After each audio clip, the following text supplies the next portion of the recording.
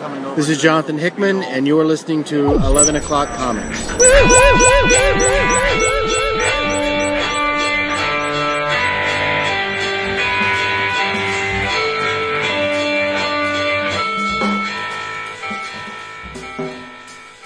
Another episode. There we go. Baffles me because I didn't think that was any good. It's not your job to think. You're the talent. That's right. I know. I never did. Well, I start now.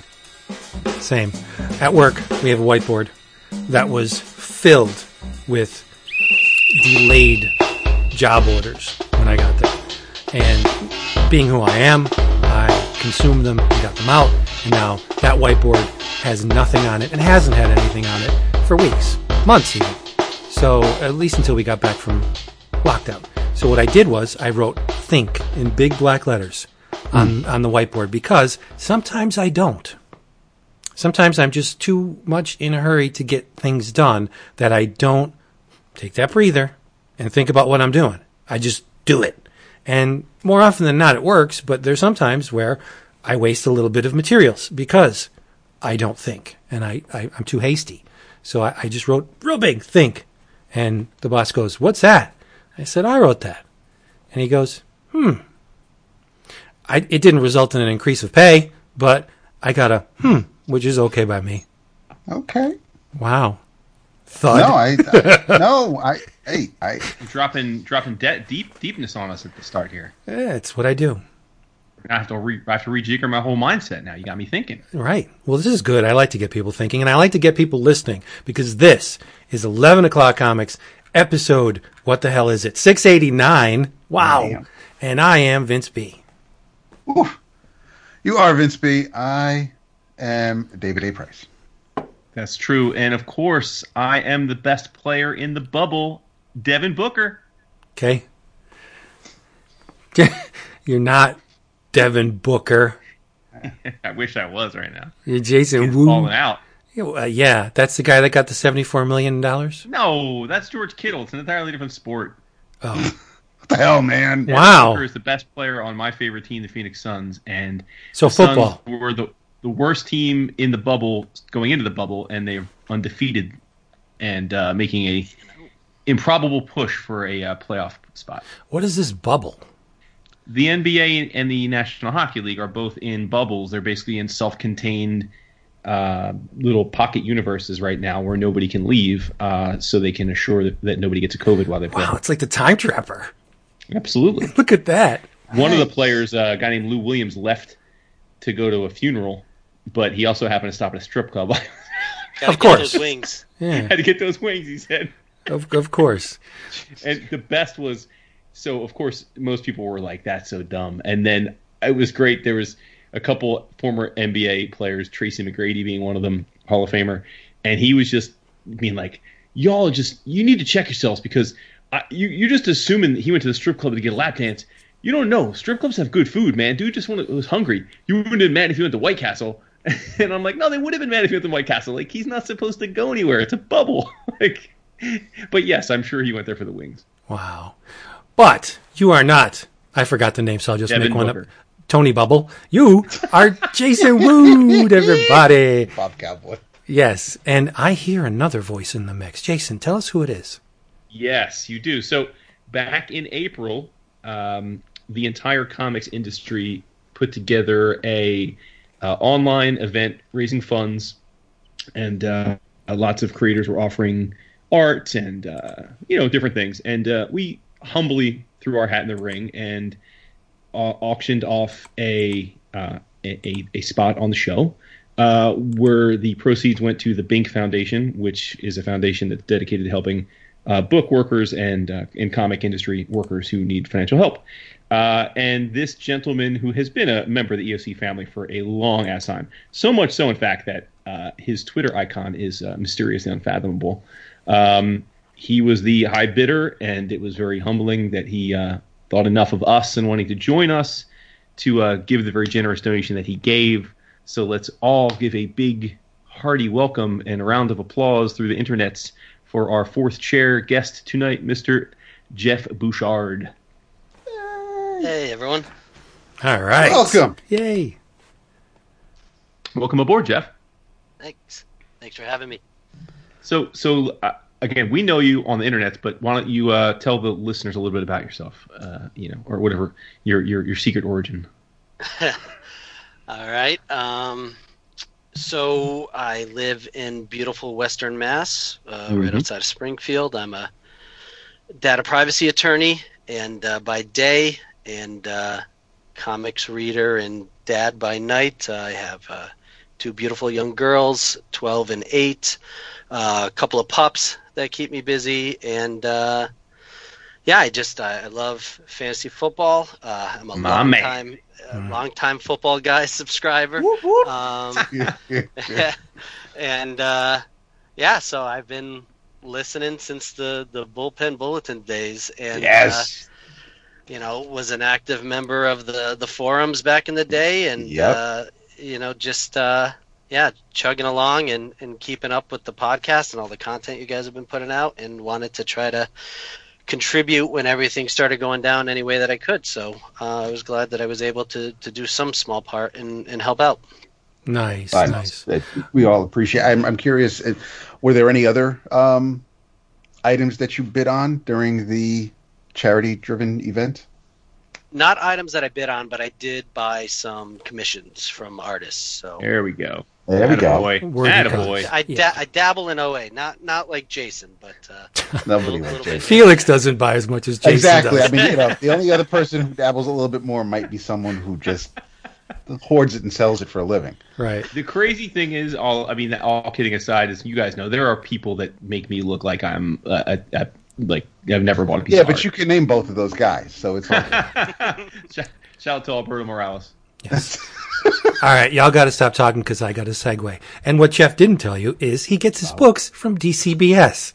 Discount Comic Book Service. DCBService.com. Get your books getting fast, getting delivered right to your door for a mere fraction, a pittance of what everybody else is paying.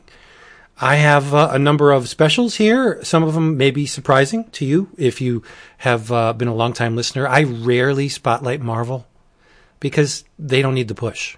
There's a lot of eyes on Marvel. But I believe this book is very much worthy of the shove.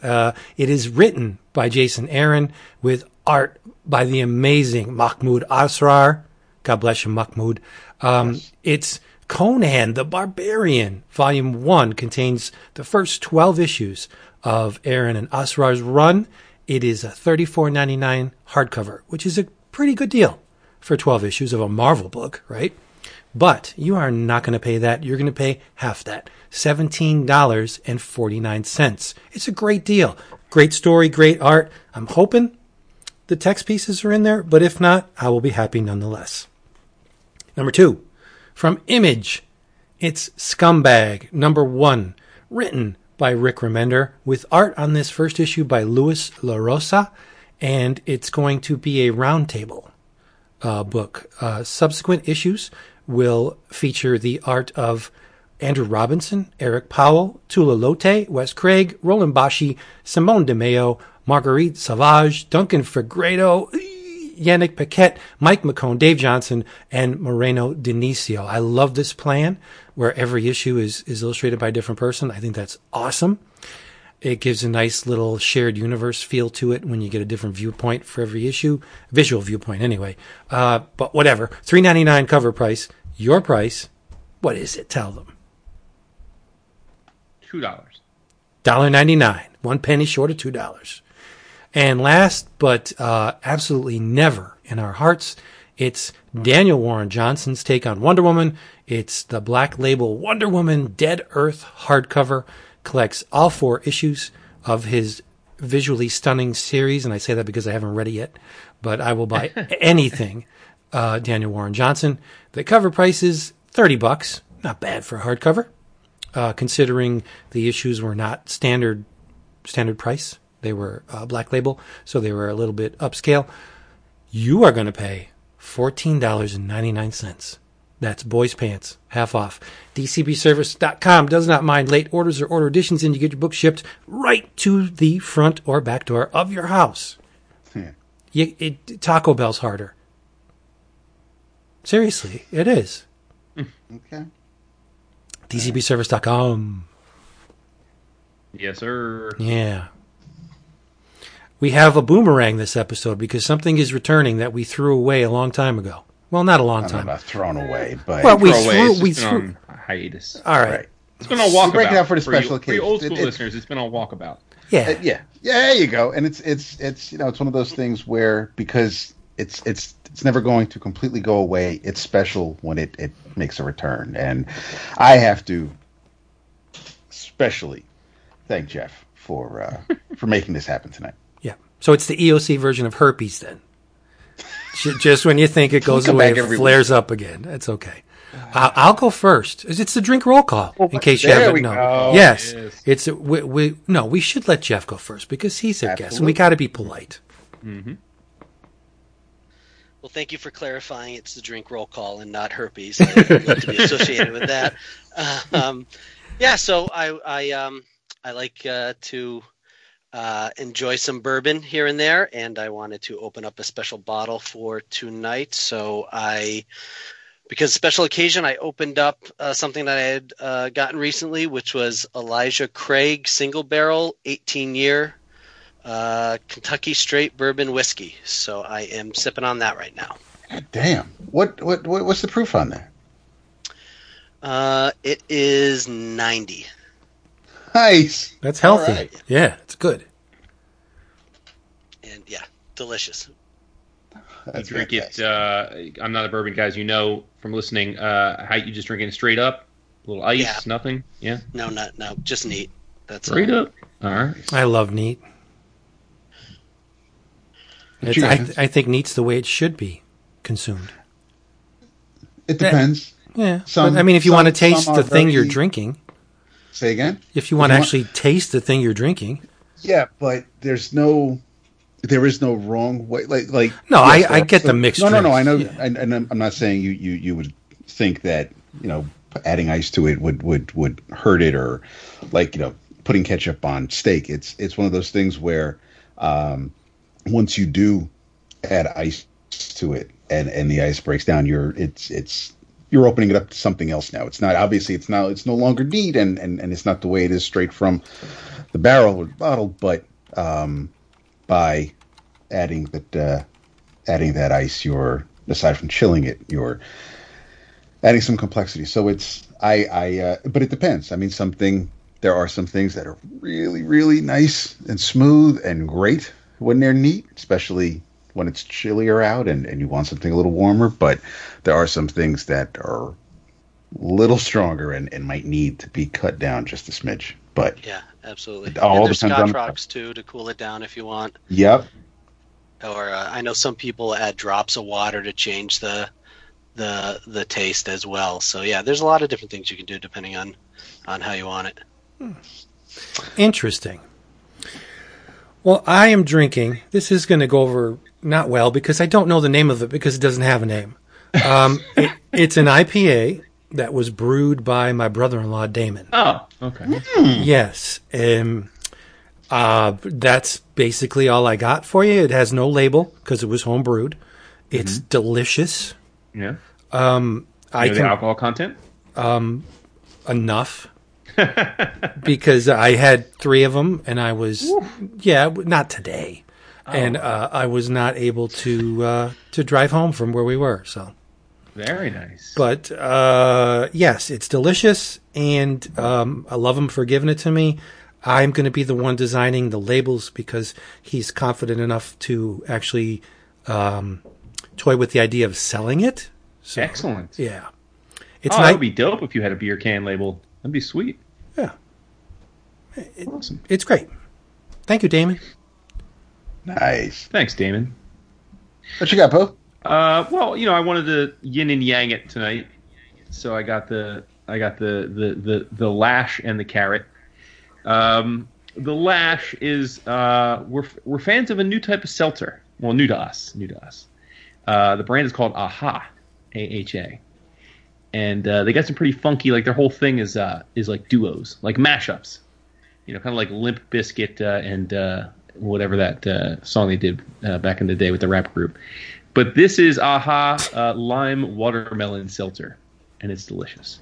But since it is Drink Roll Call, and we do have a special guest, I am starting off the show, as I so rudely opened while Dap was trying to say woohoo, a delicious tall boy of Guinness Irish Stout. Nice. I find it very curious that Limp Bizkit is your go-to. For I was just thinking of horrible mashups, and like. Oh, if you're going horrible, okay. I knew they did a horrible mashup, but I couldn't then, in the moment, remember what rap group they did the song with. Yeah, I don't think anyone can. Yeah. There you go. Oh yeah, that's right. What are you drinking, Dan? Well, I appreciate the Guinness because I walked by what was left of The Quiet Man, and Pour one out for The Quiet Man. Dude, it hurts so much. I mean, I've had a week to deal with it. You're in the morning still, dude. I am sitting shiv over here. It's crazy. I've got I've got the mirrors covered. It is. Oh my god! Shit. Just Yeah. about Yeah, right. That's the best. Like you didn't say you were having a wake. You said you were sitting shiva with the. Well, but the juicing and Danny Boy. But it's my god. no. I mean, it hasn't been 2 years that I've been going there, and it really does feel like a member of the family. I know I've made friends that work there. It's fucking rough, but yeah, I've had Guinness Blonde there. I've had some Guinness there, and where they had the big ass, nice looking tap for the pull for Guinness was right there in the corner, and when we walked by there, yeah, that's where it used to be. But because Jeff's here tonight, because he brought the roll call back, because he's having bourbon, I'm finishing off one of my favorites that I don't have too often because I do try to save it. It's Michter's Small Batch Unblended American Whiskey. And once I finish this, our good friend, our good personal friend, listener of the show, and one of our earliest patrons, Carlo, gifted me a Midwinter's Nights Dram, which is a blend of straight rye whiskeys, finished in French oak port barrels, which I will be from High West, which I will be sipping on once this glass is empty. So that's a nice bourbon. Yeah. I don't. It's not at my usual spot that I usually pick things up at. So when we're down at the plaza and we stop into the place that usually has different wines that especially my wife likes to drink, because it's not the cheapest bottle. I mean, it's not super pricey, but I don't since I don't have it too often and I don't always have it in the house. I figured tonight was definitely worth breaking it open.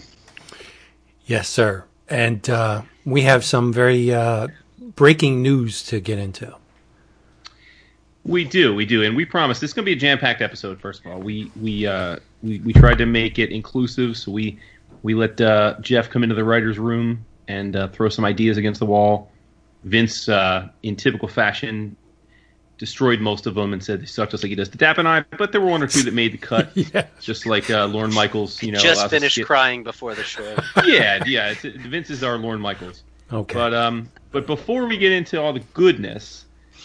We figured y'all have been asking us on the forums and whatnot about or the Facebook group about what's this going on. It's hard to at least not address it at least for a few minutes, and that is the there's no way to couch it here. It's pretty significantly crappy news coming out of DC from Warner Media.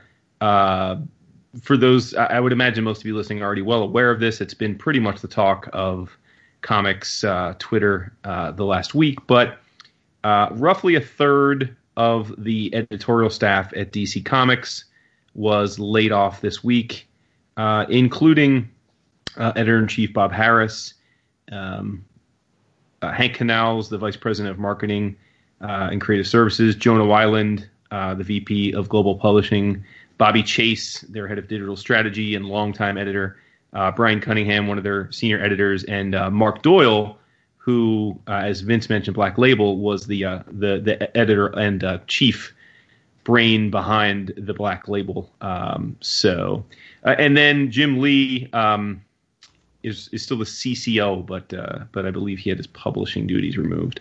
And then there were other cuts too, but those were the headline cuts that I took note of when they happened.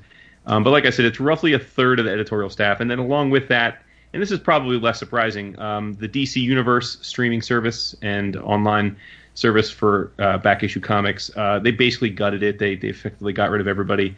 That's, I say, not as much as a surprise, because now with HBO Max had already brought over all of the DC Universe content, so it was available there. So the writing was on the wall there that there was no point in having DC Universe exist anymore as its separate thing. And then the one that probably I thought got the most surprise and consternation was they also unfortunately completely shut down overnight their collectibles division, DC Direct. And so for people out there that collect the toys and the statues and everything, I mean, I think they've been around for over 20 years. And it literally was just overnight. The people there that work there literally thought they had jobs until about midday, and they were told that the whole thing was getting shut down. So pretty big bloodbath at DC. And again, that's never good. You know, our thoughts are out to all the people that lost their jobs. It's got to be incredibly tough, particularly in the environment we're in with the pandemic, to be out of work. So really do hope some of these people, or really all the people, land in new spots pretty quickly. But I thought the reason we had to talk about it and at least exchange some thoughts is that, I think as a news item, it is what it is. Big businesses make cuts all the time, particularly when the economy's slowing down. But I think here, because it is directly affecting DC publishing, and following on the heels of obviously what DC's been up to of late, most notably stepping away from Diamond officially and then partnering with our friends at DCBS and Midtown. There's a lot of talk about what this is all about. Is this all part of a grander message about the direct market and about DC's place in the direct market and about periodicals and floppies in general? And I have thoughts. I'll share them, but I'm just curious what you all think. Why don't we? I mean, Jeff, you are an IP attorney, so you probably have some thoughts on the value of IP and all that. I don't know if you have anything you wanted to say about this and your reaction to it, and if you think it portends further changes. No, I'm kind of in a wait and see as someone who suffered through 2 layoffs myself personally. It's a part of business, but that was my immediate reaction: is what does this mean as someone who reads a lot of monthly DC comics? What is this projecting for the future? Are they sending a message, or is this just kind of housekeeping? I think there is also a lot of HBO and other types of executives that were all part of this whole thing, if I'm not mistaken. But yeah, for specifically DC, I'm kind of in a wait and see mode to see what other changes are going to come down the pike. Yeah, that's fair. Vince, Stat?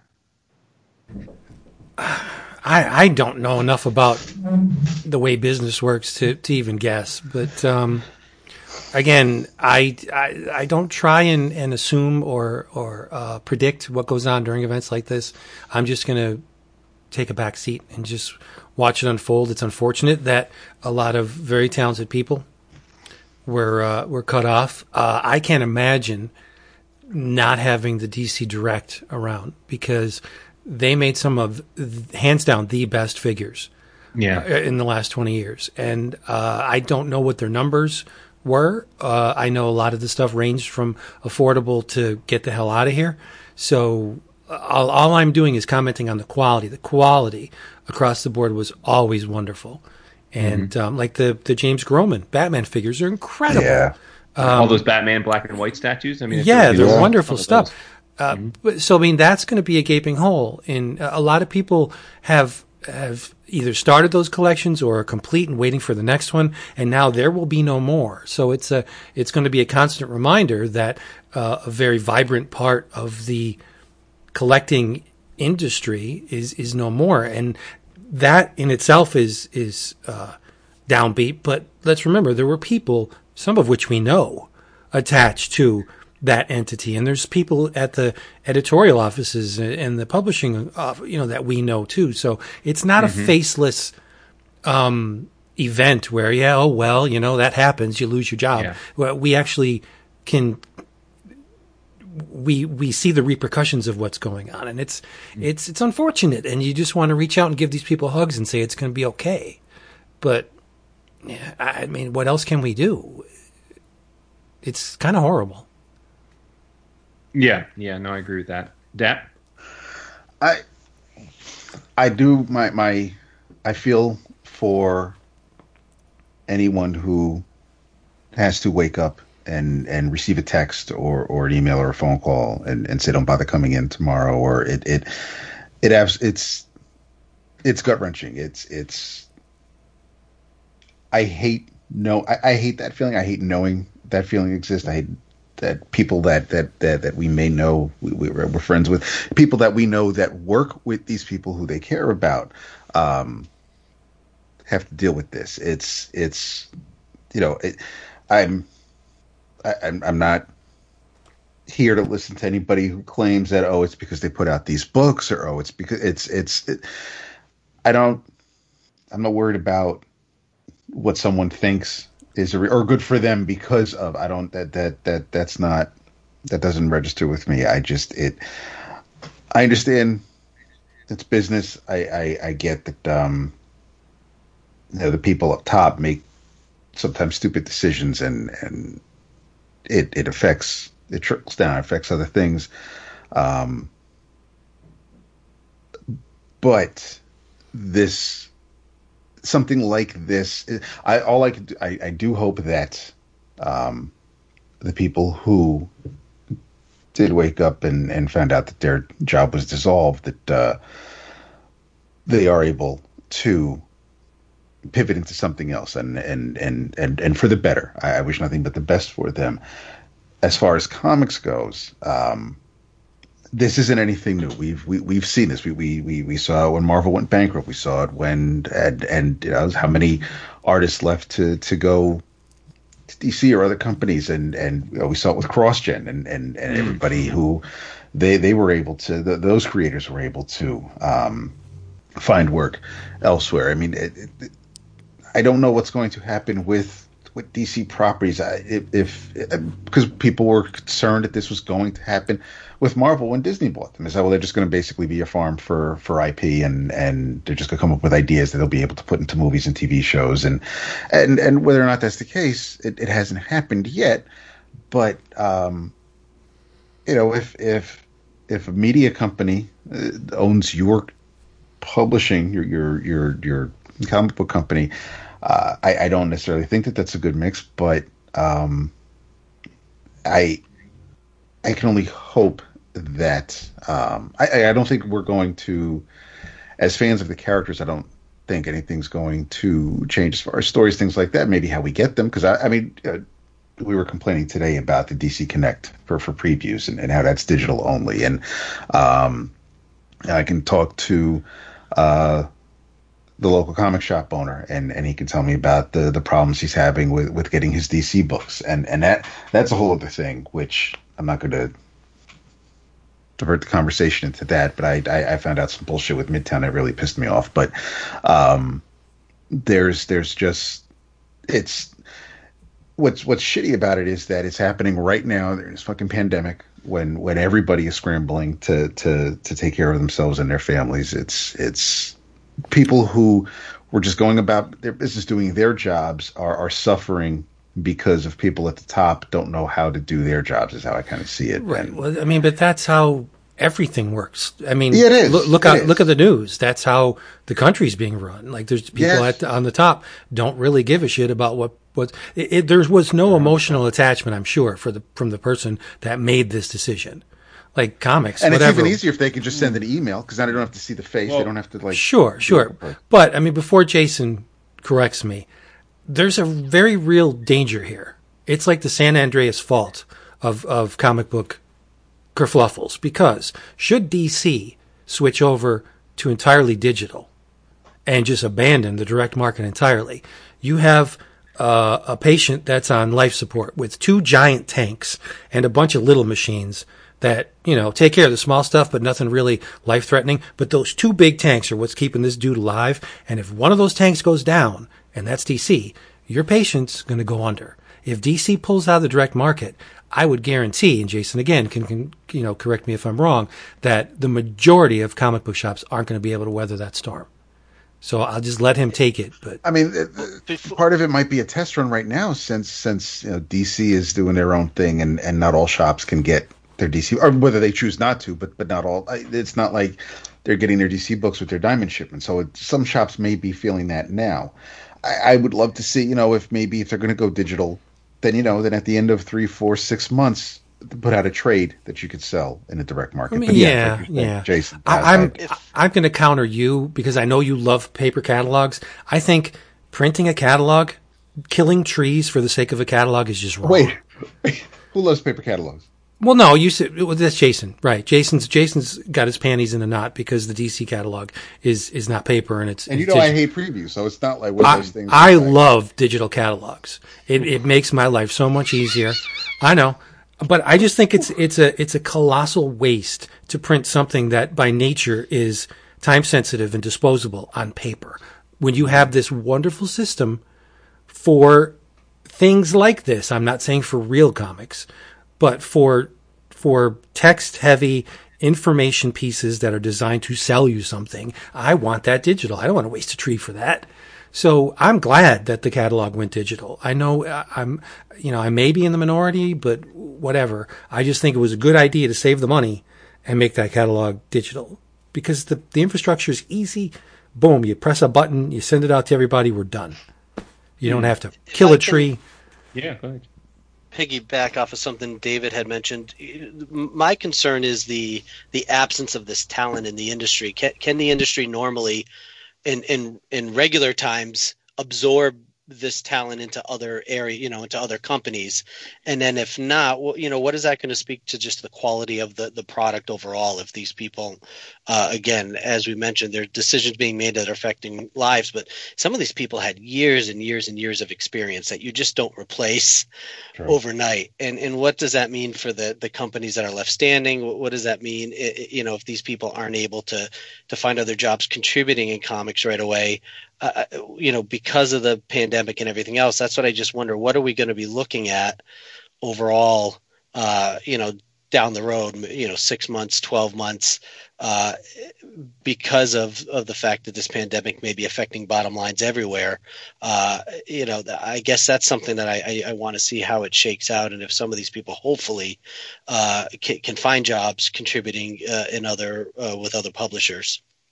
Mm-hmm. Yeah, no, I think that's valid too. Vince, contrary to your supposition, I'm actually you pretty much took the words out of my mouth. I mean, I think that well, first let me say that we don't have any instant information. Yes, we do know people at DC, we know people at Marvel, we know people that distribute these things. I have spoken to a lot of them this week, mostly off the record.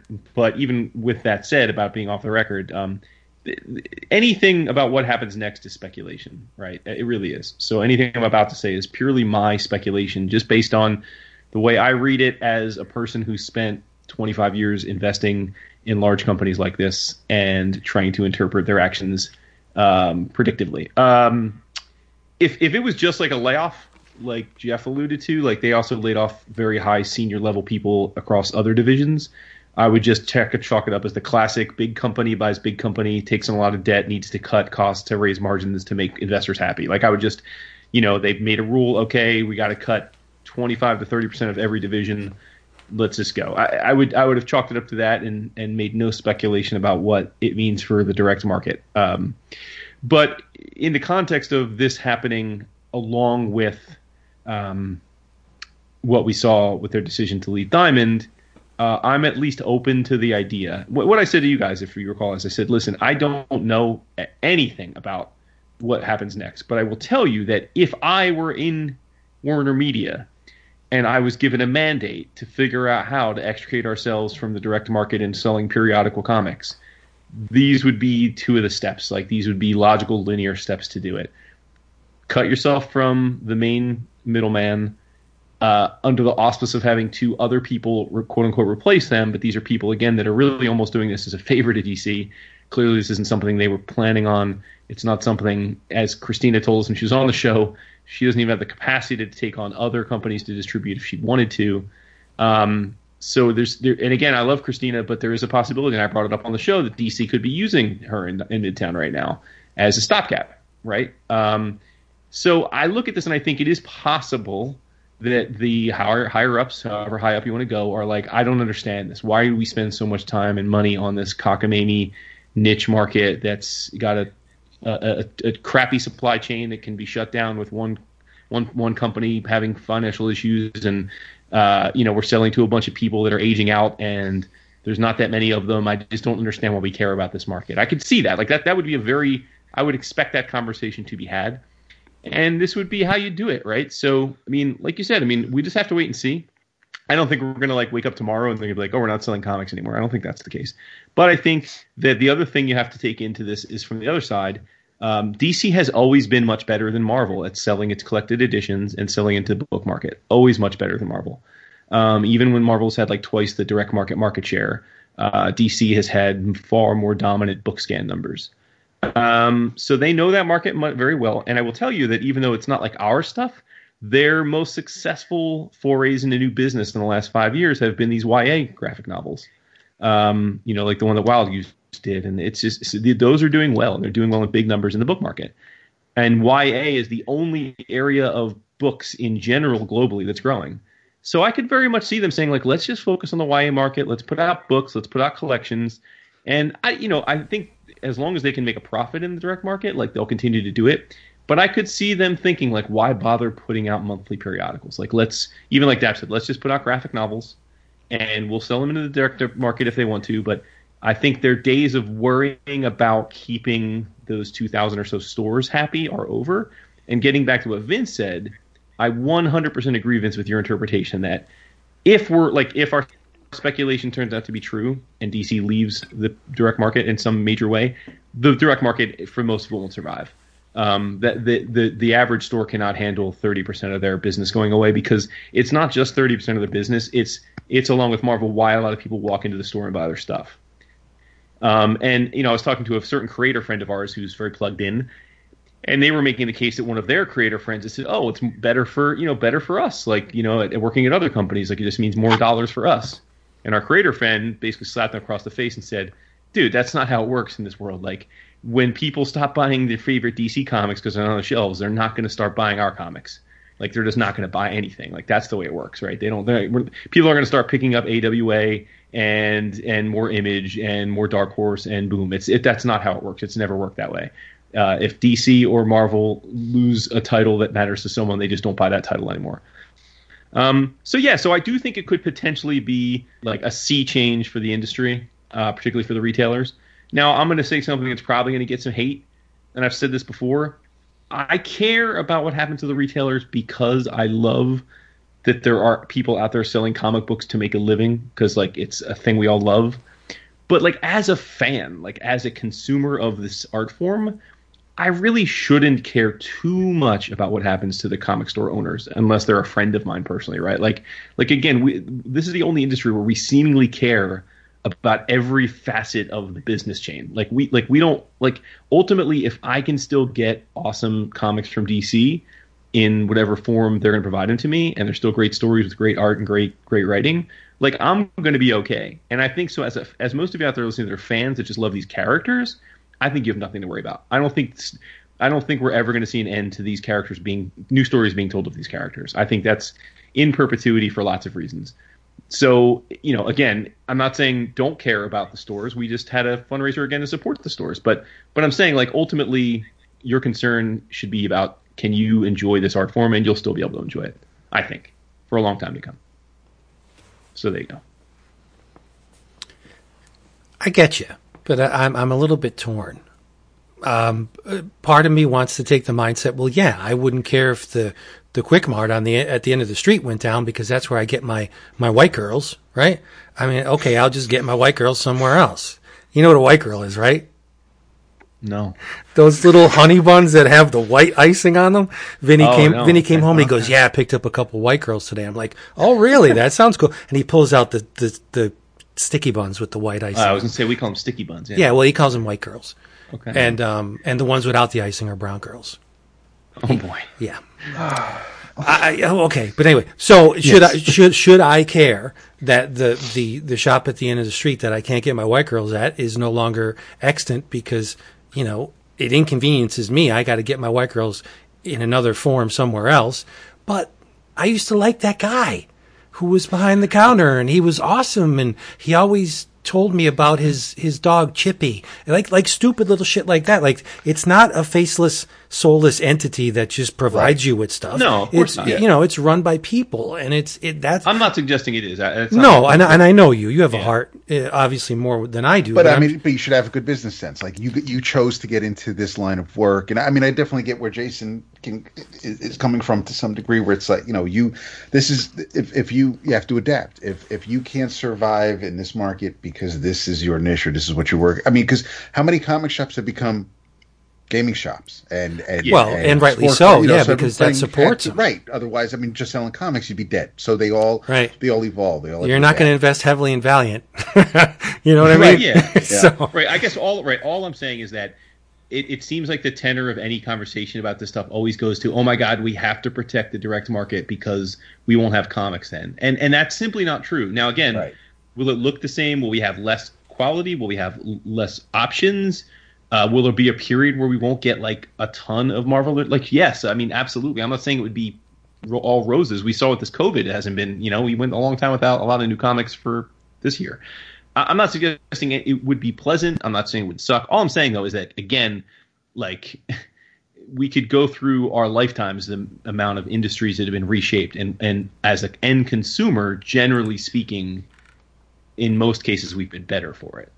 Or at least okay, right? So, that's all my point is like as a fan of these characters, you listen to our show to hear us talk about the stuff we love. I don't think we're gonna have less to talk about. I don't think Vince isn't gonna be able to tell you about the Super Ultra Mega Death Metal Part 9 when it comes out in 5 years. Like, it'll be out there. Fingers crossed, my brother. So well, it was one of the topics in the Slack came up with Chris asked, do you get anxious because of because of the mountain of things you still have to read, and we all, I know Vince said it's nothing to worry about. You've said there's nothing to worry. We all agree that, listen, it doesn't matter. Even if we stopped buying new stuff, which we're not going to, hell no, we will still have stuff to read. So there will always be something to discuss on this show. Yeah, that's one thing. Everybody listening, if the direct market goes away, Kirby forbid. But I'm just saying, should that happen, we are not going away, ever. It's just a fact of life. Yep. Yeah. I have something, a real quick stepping stone. Well, quick for me. Before we get to the game that Jeff floated our way. Okay. Yeah, it's a quick little story. I was in the mood for something old this week, in addition to reading new stuff. Like something from your childhood. No, not mine. This thing was published in June of 1952. That's a little before my time. A little bit. A little bit. So it's a story from the late lamented Haunted Horror. Oh, good old Haunted Horror. Which was published by Yo Books and IDW. And if you check the back issue prices of these things, they're ridiculous. But anyway, this specifically was from Haunted Horror number 27. I just want to talk about one story. One little eensy-teensy story stood out from the rest of the pack. It's called The Eyes of Horror. What? It was originally published in Mysterious Adventures number 8 from Story Comics, as I said, in June 1952. Pencils were by Ed Goldfarb and the inks by Bob Baer. So the story goes like this. We're fly on the wall at Chicago University in 1945, and the curtain's fallen on World War II. So Dr. Kincaid generates this first controlled atomic reaction in a chamber that he designed to protect observers from the devastating effects of radiation. He's looking at this little tiny mushroom cloud. Poof, it's like it could sit on your coffee table. That's how small this mushroom cloud was. So it's a good thing that they got the shielding up there, because without the shielding, says Dr. Kincaid, he's certain that he and his chief scientist, Bob, good old faithful Bob, would have transformed into God knows what. Those are his words exactly. We would have transformed into God knows what without my shielding. And it's good that they'll never find out. Or will they? See, Bob has a girl named Pam, and Pam desperately wants to get married, but she claims, Bob, you just don't make enough money, dude. Like, I need some. That's cold, man. Yeah, I need some bling. I need some Skrilla. You got to get out there, and your job as chief scientist for Dr. Kincaid is not making enough money. She's a boss level, passive aggressive manipulator. She sounds charming. Yeah. If only Bob would listen to her friend Igor Timkin. He's the foreign fellow that she was telling him about. Remember, he's a scientist like you. I'll ask him to come over and you could talk to Igor. So here's where Bob's life goes straight down the toilet. Good old Igor wants Bob for his experience with atomic reactions. And his country will pay very handsomely for his contributions. And Bob's like, whoa, wait a second. Your country? And as it turns out, Igor is a Soviet scientist. Of course. And he's like, we're allies, my friend. I'm not even going to attempt a Russian accent. He said, we're buddies. We're help us to help you. And Bob's not having it. He tells Igor where to stick his offer. And curiously, the panel where that details Bob's response to Igor, he has his hand in the foreground, and it looks like he's flipping him the middle finger. I'm sure it was accidental. It extends beyond the confines of the panel, but it almost looks as if the middle finger is like, F you, Igor. But so Pam's not happy. She turns on the waterworks, and Bob eventually takes the position with the Soviets, right? So they go to Russia, and they're given a tour of the Soviet lab, the big setup there. And Bob's shocked because they don't use shielding to squelch the radioactivity. And Bob's like, are you nuts?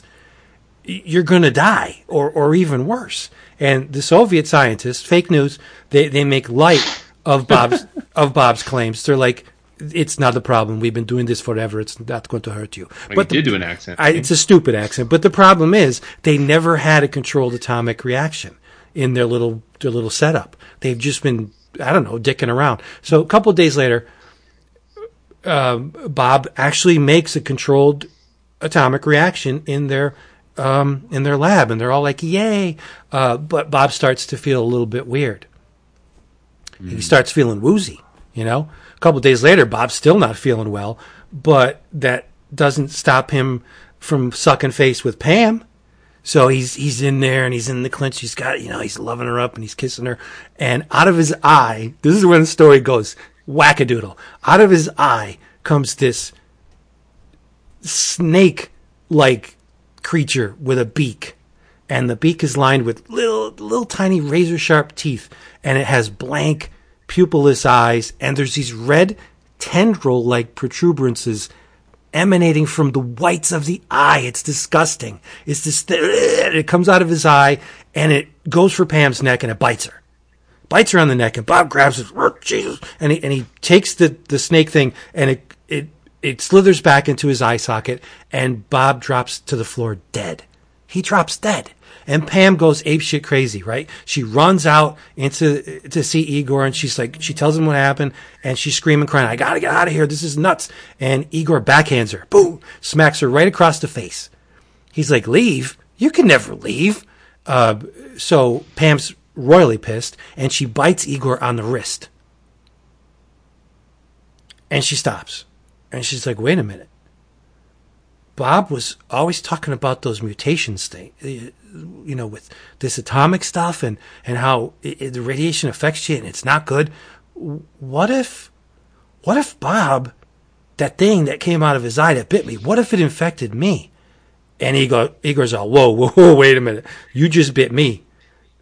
So sure enough, seconds later, another slimy, snaky thing comes out of Igor's eye, and it turns on him. It bites him on the neck, and so he drops dead, and Pam just loses her shit. She's like, oh my God, my eye feels funny, and she runs out into the night. But before she goes, this is insane. Before she goes, she sees Bob's ghost. And he's pointing at her and he's laughing. He's like, ha ha ha, this is all on you. You made me a traitor. Now you're getting yours. Ah! And the last panel of the thing, it's amazing. It's like straight out of the playbook of William Castle. The last panel of the comic strip has the snake thing. And the caption says, how do your eyes feel? Now think hard. How do they feel right now? So it's like the Tingler. Scream, because your life depends on it. And I just thought it was a brilliant little wackadoodle story. But the thing that attracted me to it the most was the lettering. Because somewhere during the production of the story, they decided to change some of the details. And the majority of the lettering is like, it looks like the Leroy lettering from EC Comics, that very sans serif, just thin line, the EC lettering. But there are parts of the lettering that are whited out, or the equivalent of whited out in 1952, and other lettering is written on top of it, and the font style does not match the other type in the slightest. So it's almost as if it's bad dubbing. Like someone is talking to you, like, here we are in the lab of Jonestown. You know what I mean? Like it's ridiculous. And it goes on every like third panel. You'll see something that was there, but now has been taken out and put in. And Chicago University had not been in the original draft of this story. I don't know why they changed it. They changed the date. They put in World War II. And, well, for your edification, what I have done is I have made images of the reproduction story from Haunted Horror 1920, from number 27, and I've taken the original story as published in Mysterious Adventures number 8 and put it up on the website so you can compare them side by side. I thought, look at you. Yeah, I thought that maybe it was Craig doing a little bit of fancy footwork on the back end when he reprinted it, but it's in the original. So somewhere during the conception of this story and the moment when it finally saw print, they decided to change some of the details. And it is just completely apeshit wackadoodle crazy from the first panel to the last. So if you are, I put most of it up on the website, so you'll get the gist. I was going to say go out and pick up a copy of Haunted Horror 27, but you really kind of don't have to because I put most of it up on the website. Go to 11 O'Clock Comics click on the episode link, and there's a gallery, and it'll be in there, and you can laugh at poor Bob making fun of Pam. Yeah. It's so good. I love these old stories. They're the best. They're the best.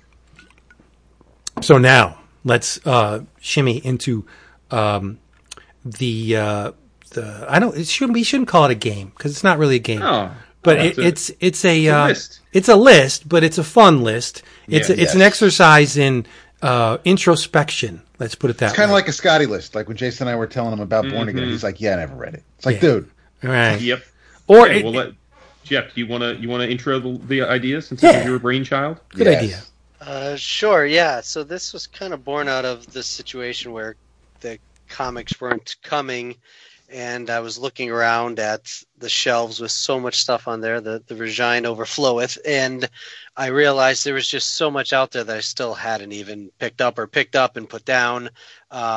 Some things that were marked as classics, and so talking to Jason, I said maybe come up with a list of top 5 things that we haven't read, but we know we should, based off of reputation or whatever the case may be. So when I started putting together the list, unfortunately came up with more than 5, which, but also this is more of a motivation as well for me to get off my arse and start reading some of these things, some of which are, again, a couple feet away and just sitting on the shelf. So need to take advantage of them. So that was really the impetus for the idea and coming up with this list. Love it. All right. Well, should we? Well, it's important to Daft that we stick to 5. You know that. See, this is funny. Seriously. It's funny because Yeah. it's and I appreciate that. Get out of my lane. What'd you say? Get out of my lane. Yeah. Vince like, well, here's my 5.1 and 5. I had 5 1/4, but I mean, when Jason mentioned it to us, I had 4 right off the bat, and by the time I finished lunch and I came back upstairs, I had like 12 or 13. So I'm just gonna pick 5. But like you, Jeff, like there are things that I have in my house that I still never read, and things that I've had for years that I know I should have read and haven't. So I think we're we're on the same wavelength here. But yes, I mean, if we're just doing 5, I definitely have 5. But I know Vince likes to do. But Well, it depends on. No, full disclosure, I cheated a bit. I have 5, but one of the 5 is not a single thing. It's a body of work. Oh, Okay. a couple of minor bodies of work. Okay, Yeah. good. Yeah. I said, then I didn't Yeah. cheat. I'm good then. Right. Okay. F all y'all. Yeah, I mean, I would think based on the fact that we were just saying we all have enough to read the rest of our lives, I think it's clear that we could easily do more than 5. But it's supposed to be like the 5 that really resonated that we think people are going to be like, how have you not read that? So yeah. Yes. Yep. All right. Well, why don't we let our glorious guest start us off with his number 5? All right, yeah, I did not rank them in any order, but this one was an egregious one. As I got back into comics, my wife was the catalyst for that and had actually one Christmas bought me several comics. One of which was The Sandman, the original, the first trade. I have tried to read Neil Gaiman. I have started American Gods many times. I have tried reading the comic, and I don't know what it is, if it's my mindset or what, but I just don't finish Neil Gaiman books. And so the Sandman was the first one, because of the fact that, one, it's been sitting here forever since I literally got back into comics all those many years ago. And 2, part of it is just a mental hurdle that I need to get over, sit down, because everything I've heard about the series seems like it would be right up my alley. It's just one of those things where I haven't taken the plunge and need to do so. Well, if it makes you feel any better, the first trade of Sandman is almost nothing like what comes later. Oh, really? Yes, it's very different. I think Neil is still finding his footing on that first trade. The first one is the Sam Keith trade. Sam Keith does the art, right? Yeah. Yeah, the series changes significantly with the second trade. Well, I'll follow Jeff because Sandman is on my list as well. And Same reasons. I own it all. I have every Sandman issue ever made. In collected edition or some form, and I have read the first 4 or 5 issues. And it's not because I do like Gaiman. I've every Gaiman thing I've read I've enjoyed. I know it's like the most beloved thing for a lot of comic readers. I know it's Mario's favorite thing. I have no doubt that if I roll up my sleeves, I will love it. And it's not like I'm trying to make a statement by not reading it. It's just one of those things. It never seems to be the number one thing on my list to grab, and it someday hopefully it will be, and I'll have a great experience. In the first trade, you don't get very much of a glimpse into the whole machinery behind the Dream works. Mm-hmm. It's just Morpheus is in captivity, and it's more of a character study. But once Morpheus, gets out, the whole thing just explodes, and you're given a tour through, everything basically that's going to matter to the series. And I think, second trade, it still doesn't kick in full bore second trade, but at least you get a glimpse of what the book will become. Sandman was one of the ones on my list. I think I've read the first issue, so I kind of didn't want to put it on the list, hoping that somebody would have, but I bumped it so that something else could actually, that I haven't touched, could be on there. You're kind of cheating right now because you're telling us one that was on the list but not. So you're really doing 6. No, I'm not. I'm not, because it's not on the list. I'm telling you why it wasn't. But so it was going to That's be. fair game. We brought it up. It was Allowed to, he didn't just throw out a random 6. Right. I could give you the remaining ones when we're done, but but tell me what your what? Tell me what your choice is. No, but this is a tangent, not for now. But it's a story that I'll tell later, if not tonight, some other time. But about my neighbor, and Sandman, and the Dreaming. But my number 5 is League of Extraordinary Gentlemen. That's just Oh my insane. It's God. insane What? that you haven't read that. Oh my God, what? Seriously. Oh my Lord. I'm about to call it quits right now. Goku's like Scotty. That was one that didn't make my cut. That was on my large. Oh Holy my goodness. shit. It started when I wasn't really reading, and then it just I thought it may have just been too. I mean, I love the hook. I love the idea of it, and yes, and Kev O'Neill's art can. It may take some people some getting used to, but I love his style. I love the idea of it, and no, the movie didn't turn me off or anything like that. It was just one of those things where I kind of between its publishing schedule and kind of not knowing where to jump, and I couldn't because it's not like they were really when it started trades readily available. So it's I know I want to, I know I need to. I just haven't gotten around to it yet. So it's not something that no, I'll never read it. We're not talking about We Three. It's just one of those things where it's just like, yes, I know I should. I just haven't yet. Right. Fun fact, Kevin O'Neill was the only artist to ever be banned from DC. Yes. Yep. Yes. You After the Lobo special. Yep. Yeah. You already About knew that. when we did the Lobo Book of the Month. Yep. First one on my list, you're going to be like, yeah, we understand why. I have never read the March trilogy by John Lewis, Andrew Aiden, and Nate Powell. And you could go you can say woke, whatever. A couple of years ago, I would never even consider reading this, not because I was, because I didn't care about the plight of the black person in America, but I just didn't find I didn't find investigations like that entertaining. Yes, I should have read them. I should have read all of them, but I didn't, and that's on me. So I desperately need to read the March trilogy. You do. That's great. Yeah. Yeah. Nice.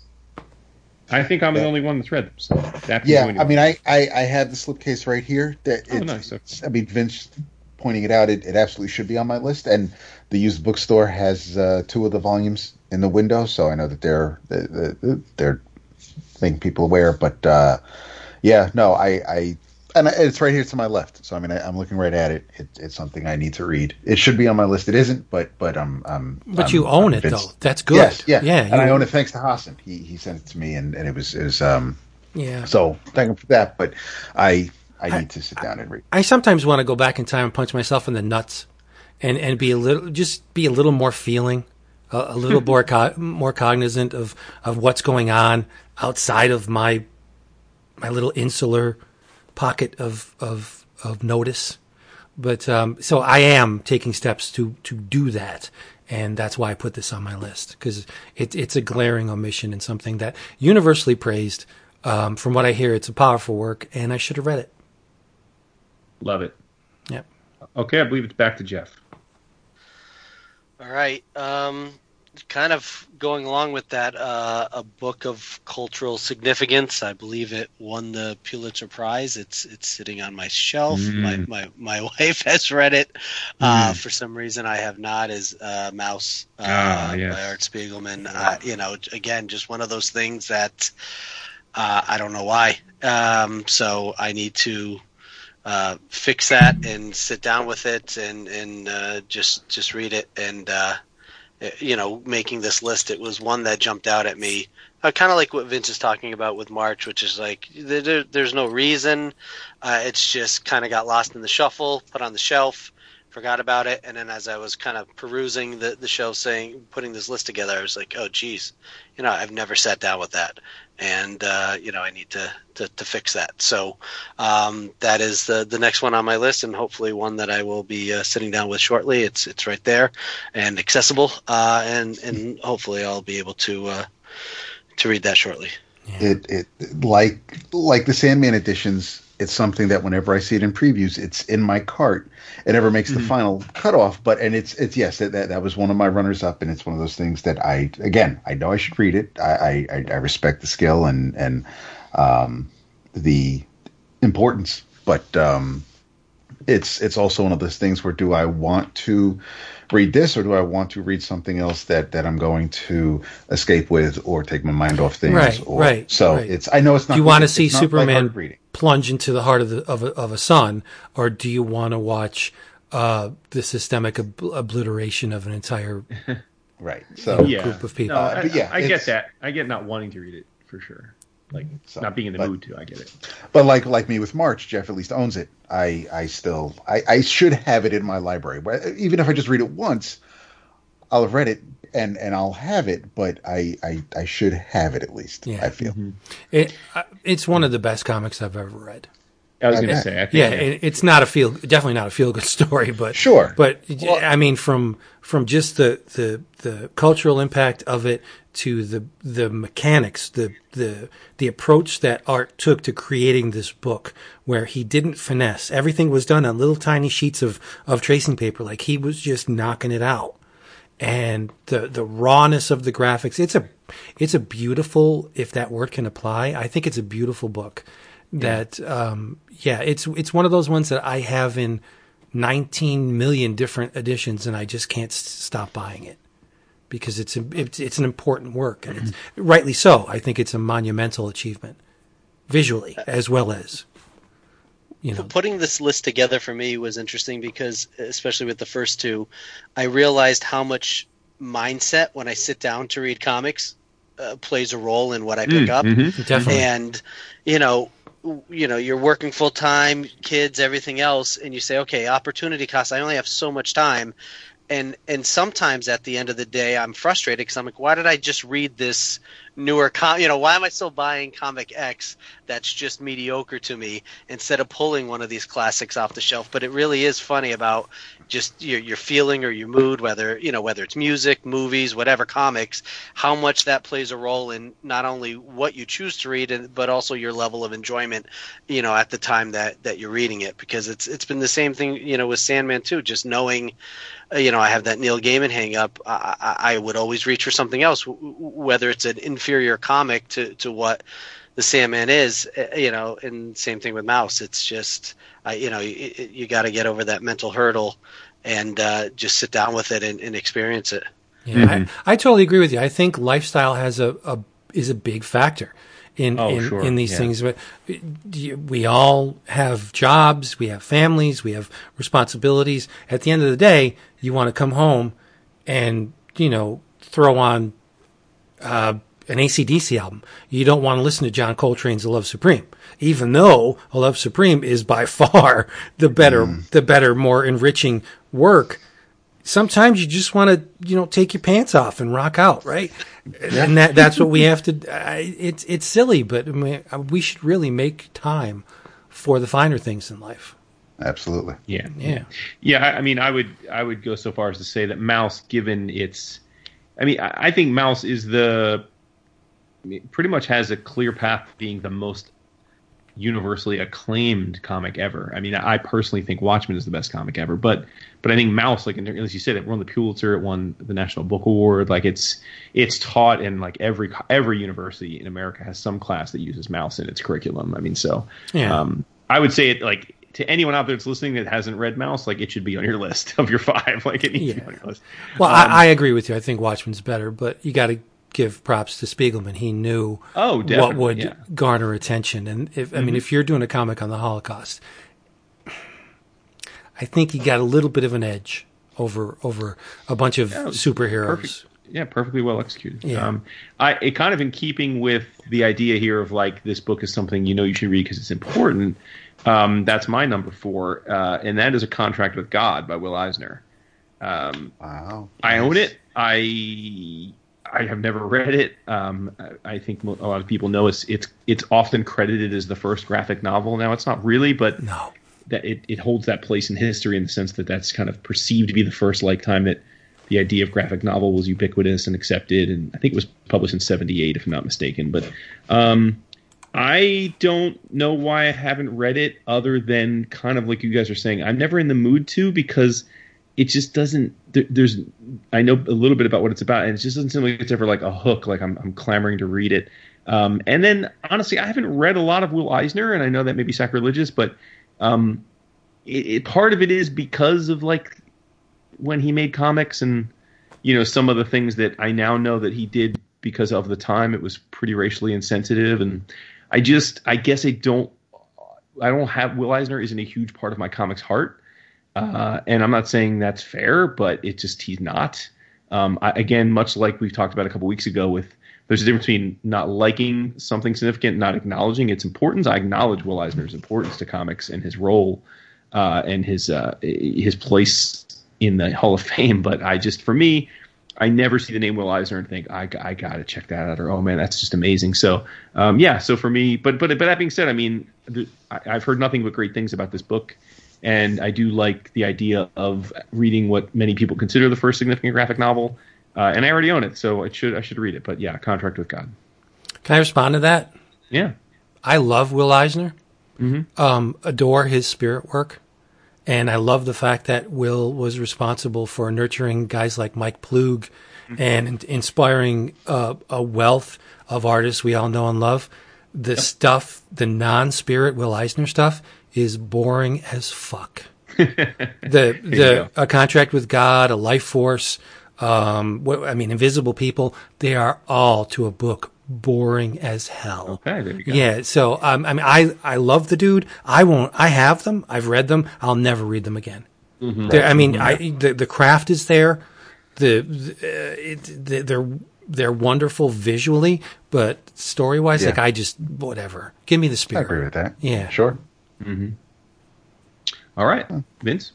Vince or Dad? Forget who. I think it's me, but this is my number 2 because, of course, I'd go in the opposite direction than all of everybody. My number 2 is my favorite thing is Monsters by Emil Ferris. Yeah. Yep. I can't get past the art. What? The art is a huge roadblock for me. I open the book. I don't understand that.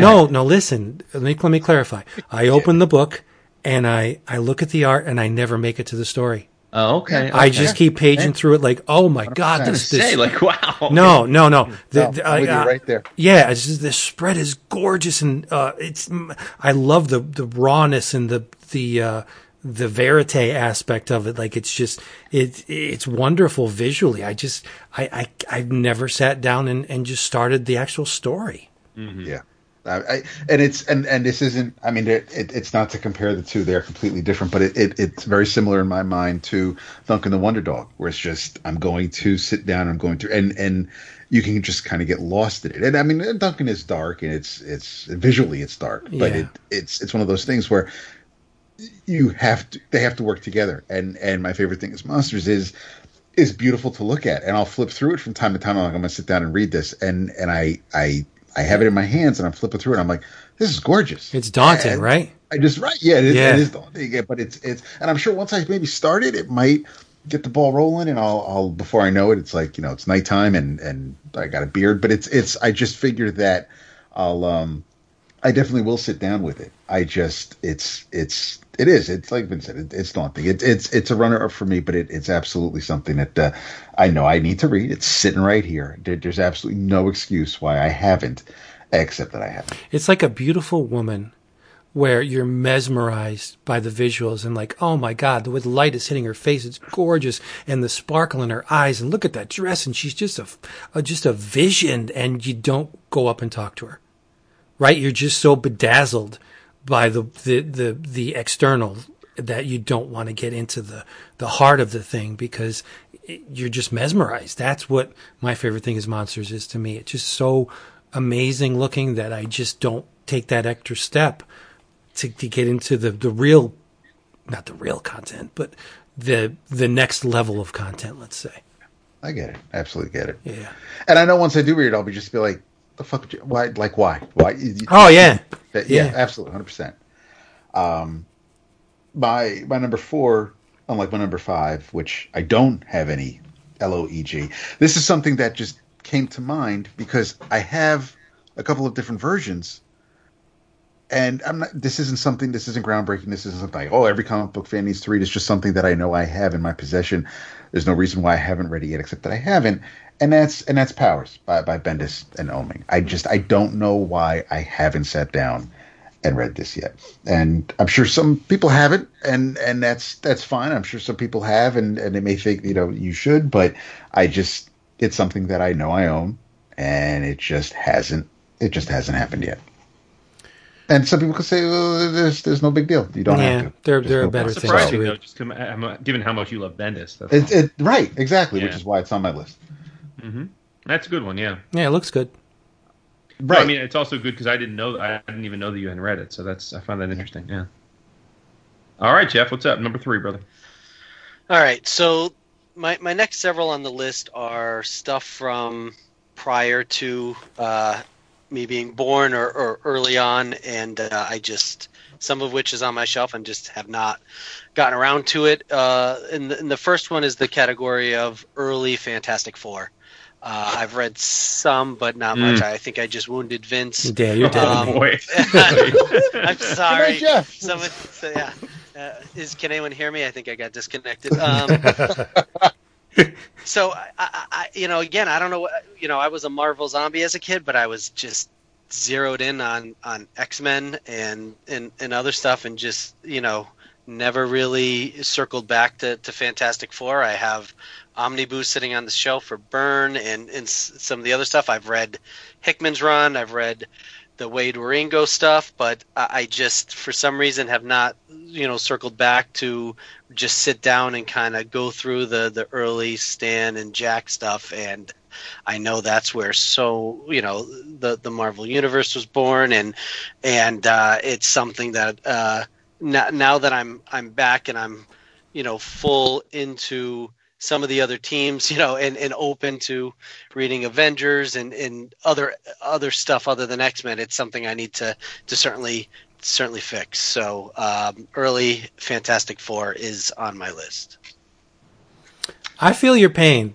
I remember a lot of guys coming into comics in the early 90s and starting off with X-Men. And because there was so many X-Men books, they didn't have the financial opportunity or the desire, really, to investigate other aspects of the Marvel Universe. Because, X-Men were bang. What was there, like 16 books a month? Yeah. There was a ton of them. So, yeah, right. I get you. Yeah, I understand it. I forgive. I appreciate it. Since we're in the period of the game where we wound Vince, I guess I'll jump in and say that my number 3 is American Splendor. I think you wounded Zach. Yeah, no, for sure wounded Zach. Of course, Harvey Pekar being the lead there, but also Robert Crumb and Frank Stack and all those artists that were associated. But it's Harvey Pekar, really. As much as when you think of Harvey Pekar, it's American Splendor. In fact, that's the name of the film they made about him as a result. When I was a younger reader, there were lots of reasons why I didn't read it. It just seemed like not my thing. In the last 10 years in the journey I've been on, I would think it's totally up my alley. I read tons of stuff I think that is directly descended from the creative juices of Harvey Pekar. So whereas if we did this list a decade ago, I would have had no interest. This wouldn't have made my list. I'm very much interested now, but now it's more of a thing where I just don't know where to begin. It's not dissimilar to the Los Bros Hernandez, where it can be daunting if you haven't read it because there's so much, and obviously it's not like totally linear, and there's been different types of collections. It can be tricky if you don't have good guidance as to where to start, and a lot of it's different in tone and scope, and I know the same of Splendor. So I just and to that end, I'm open to diving in. I don't, and this is unlike the other things I've talked about, I don't think I own any American Splendor in any form, issue, or collection. So it's just a huge white space for me, and I know why it was a white space for a long time. I don't know why it's still a white space. Yeah, my dude, it's a white space for me. It should be on my list. It's one of those things where maybe it was just autobiographical books back in the day weren't my cuppa, but I remember every issue practically of Comics Journal where it's like, hey, and here's Harvey Pekar, and it's like, okay, and he's got a different artist. Again, it's one of those things where I know it's important, but I just haven't gotten around to it. Mm-hmm. you want me to do my number 3? You mad about it? Go ahead. Dinner. Jesus. All right, my number 3, and I have no logical explanation for why I've never read this stuff. Because the visuals speak to me on a level that only the classic comic strips can speak to me. They're beloved by many, and one of the most baffling things is I see it all the time in the previews by Drawn and Quarterly, and it just seems like I mean I want to add a book or two to my order, but by the time I get around to it, my order's always much too expensive to add them. And I'm talking Moomin by Tove Jansson. Oh, okay, yeah. Mm-hmm. I have no real explanation as to why I haven't read this stuff by now. I adore the look of it. I hear wonderful things. It's been translated into a bazillion different languages, and I've never read it. I want to so bad. I don't even own a single book. It's just baffling. But it speaks more to my fickle nature and my self-imposed limits on how much I spend every month. It should be a priority. I should just order it, and then let the rest of the stuff fall by the wayside or sneak in as the dollar limit permits. But I just don't know why. I hate myself for not reading it. That's strong, bro. Yeah, well, I do. Yeah. This one is a one of those things that I know. I need to actually acquire. I don't have any of the volumes, but that would be 20th Century Boys. Yeah, it's a void, but I don't think it's an egregious one. I mean, I have some volumes of Pluto, which I need to complete. I haven't finished, but I always think of the two of them. Yeah, there was a moment where those two modern manga were breaking into the threshold of we non-manga people. It seemed like there was that year where we were all up on that stuff. Yeah. So it's just something that's always in the back of my mind where it's like, I would like to read it. I mean, I still have to finish Death Note. I'd love to finish Monster, but 20th Century Boys is something that I've just never started, and I would at least. And it's only like 20 some odd volumes, but still, I think it's doable. I'd like to. I just haven't. And they've been soliciting a specific version of the 20th Century Boys. I've been picking them up in I forget what they call it. I think the 7th or 8th volume was just solicited. But it had a specific name, and it's a nice new edition that's been coming out. Yeah, it's one of those you got to buy it again editions where they'll combine like one or two, or sometimes three volumes, like what they did with Death Note. Yeah, with some, they do it with all of them. Hellsing. They're not hardcovers like Drifting Classroom. Oh, they're not. Or some of the other ones, but they are. No, they're not the hardcovers. But interesting. Okay. What you got, Jeff? Back to Jeff. Back to me. All right. Not sure who I'm going to wound with this next one. Save it for each of us. That's great. Listeners are shaking their fists. Here's rage. So, no. Again, a little before my time, I should have circled back. I have the first 18 issues of one of them in a collected edition that just came out recently in front of me. And that's just the collection of Kirby's Fourth World. Really a blind spot for me. I know, I'm sorry. This was not my intention. Who asked him on here? I don't know. I don't. I'm trying to write a comic wrong with this list and identify my blind Well, spots. it's good to take the first steps. Yeah, first steps. That's right. These Yeah. are my confessions. But yeah, one of those things where I just have not gotten around. I bought the Kirby Mr. Miracle collection that recently came out, but have not sat down to read it. I know there's nice hardcovers out there. I've always looked at, almost talked myself into buying, just never pulled the trigger and sat down with them. So again, it's another blind spot that I need to fix. Oh, wow, I'll say, poor Vince. It's got the shakes over there. His DTs. It's okay. I mean, there's only a limited number of hours in a day. It's true. Yep. Yeah. We all have. That's the point of this. That's why this is a fun game. We all have things that are like jaw droppers. This one for listeners probably already know this because we've mentioned it in the past. But it's Usagi Yojimbo. Brian Clark right now is like, he's screaming. Take two. That was such a weak ass scream, dude. I know.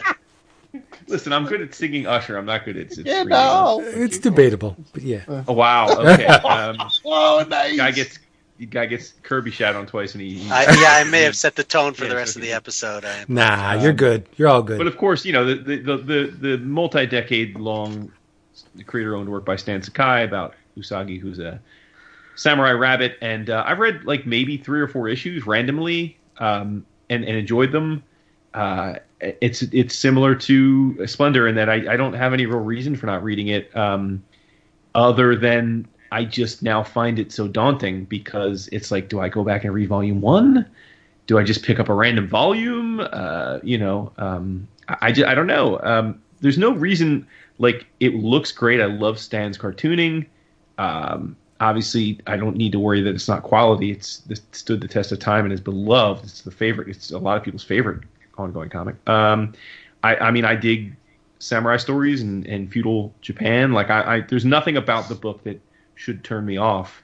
I think other than just that it just feels like I don't almost like belong to the club, and it just feels like it's going to be impossible to catch up now. But yeah, I hope I get the bug one of these days to just sit down and read a volume or two just to experience it.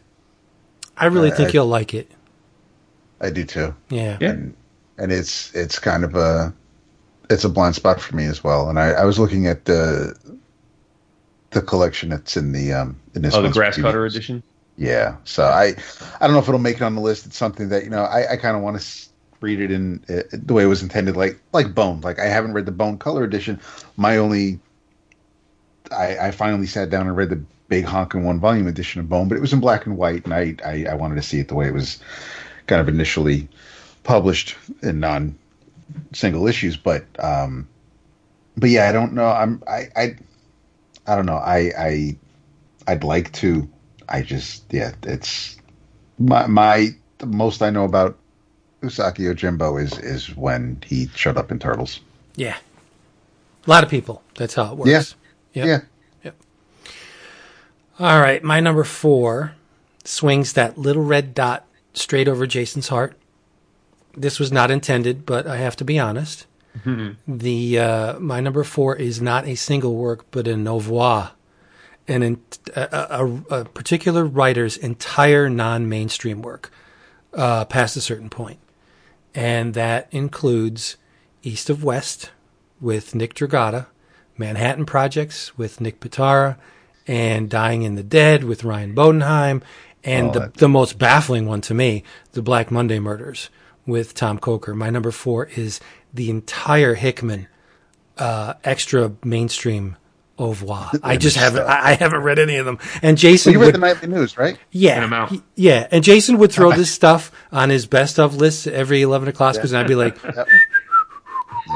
just trying to be, hide in the corner. But yeah, I just don't get it. I think Hickman is a wonderful writer. I love his Marvel work. I enjoyed somewhat Nightly News, but I thought it was a more design. Yeah, it was his first comics. Yeah. And I mean, Red Mass from Mars was not bad, but I see the quality in this stuff, and I just don't buy it. I don't know why. I get that, and I would even kind of like you were saying with Dap with the 20th century. I wouldn't say like that's like you don't have to feel horrible that haven't read it. I mean, it is modern work by one creator. Yeah, but I mean, certainly for me, he's one of my favorites. I thought you were about to say the Black Hammer stuff from Lemire. Oh no. And I was going to have Essex County. Yeah, I love the complexity of Hickman's work. And the concept or the theme of Black Monday Murders is it bores a hole straight to the middle of my brain. So I don't know why I haven't read it. I don't, like I said, on that one, I mean, you'll get unfortunately, as I think Tom Coker had some health issues, and so the book got derailed on that front. But I've heard, at least a little birdie said, they swear it's coming back and they'll have a nice run with it. So you'll probably be able to get a reprint or re-release of it. Yeah. I was wondering what happened to it. Yeah, he was very public about it. I don't think that's like talking out of school. I think he posted on his Facebook, and I think Hickman acknowledged it in interviews. I don't even remember what it was. If I recall correctly, it was something to do with his hands, actually. And I do believe he's fine now, which is why I feel okay talking about it. So yeah. I mean, it's not like, I mean, you said Dying in the Dead. It's like, okay, well, I mean, I think you can find that one issue, but that's damn, you're taking shots at our boy Ryan Bodenheim right now. No, I mean, it's fine. I mean, I thought the first issue was fun. I was looking forward to the second, and I know it came back, and again, it didn't, but my man, but because it hurts, because my man is super talented. I mean, no matter whose name he puts on the commission, but it's still great shit. So I'd like to see it. Grudge holder over there. Never lets things go. It's not even my commission. It's something I don't fucking forget. He's made it right like 10 times since then. I'm a dick. So, mine. This is me kicking my own ass. This is me. I'm embarrassed. I'm ashamed. I am pissed. If you see Watchmen, I'm walking out. If it ain't the movie, it ain't right. So this one, and the reason why this hurts is because he is absolutely, without a doubt, one of my all-time favorite artists who was taken from us way too soon. And it hurts me to say, and I wish I could take it to my grave, but then it means I'd have never read it, and I want to fix that. I have never read Telos. Ooh, boy. Oh, I haven't either. Ooh. Oh, goodness. I've never even thought to. Like, it's never once crossed my mind. Oh, it always crosses my mind. Every time I'm like, I need to fucking read this. I mean, it's Mike Wieringo. It's gorgeous. It's a fantasy book. Todd DeSago is your writer, but and as fun as his stories can be, that's not what ever should make that the book of the month property. I think we should. I don't know if there's any present currently in print editions. I think it was a Kickstarter a couple years ago to collect it and bring it back, but and I know that there was also something where a bunch of artists got together to do like a tribute book. But Telos is my number 2. It should be my number 1, but it's something that this is one that's personal to me. It's not something that this is more surprising to me that I haven't read it. Not that somebody might say, I mean, to me, this is like the way I think Jason reacted to when I said Powers. It's just like, why didn't I read this? People might not know and not care that I didn't read it, but for me, it's like, why haven't I read it yet? And it's just, it hurts that I haven't. It's a big problem. Wow, yeah, it's a good one. That's a good one. All right, last one. All right, Finch should be saved. Oh yeah, he should be safe. I believe. I'm not taking shots at me just now. No, I don't think. I'm not sure who I'm taking a shot at here. So this series. I love the writer. It started a little before I got back into comics. It was finishing up right around the time I got into comics. Part of the Vertigo imprint, and I've gone back and read Fables, Scalped, so much stuff from Vertigo. But the one that I haven't yet pulled the trigger on is Y: The Last Man. That is something from there that I know a lot of people hold in high regard, and I love Brian K. Vaughan's Saga. Has been one of the best things that's come out recently to me. Paper Girls, love that as well, but I just haven't gone back and circled back to Y: The Last Man, unlike so many others from Vertigo at that time, like DMZ, as I mentioned, Scalped, all of those things I read, but for some reason, and there's no hang up, it's just I don't want to say laziness. It's just, again, it just gets put on the back burner. I think about picking up a hardcover and going through that way because I know those are out there. And just for some reason, I just never do. So Y: The Last Man is my last one. I read the first trade, and I don't think it I don't think I was in the right place to continue it. It was just off to me. So I'd like to give it another shot, but I'm with you there. I didn't finish it. Wow. Yeah, Did you want to, or you just? I didn't want to. No, I think. Okay. I mean, the story was fine, but I'm not a huge fan of Pia Guerra's art. Oh, really? Oh, wow. Okay. No, Okay. it's too mundane for me. Wow. Okay. Wow. All right. I mean, it is what it is. I don't want to say that. It is there's talent behind the approach, and it just doesn't speak to me at all.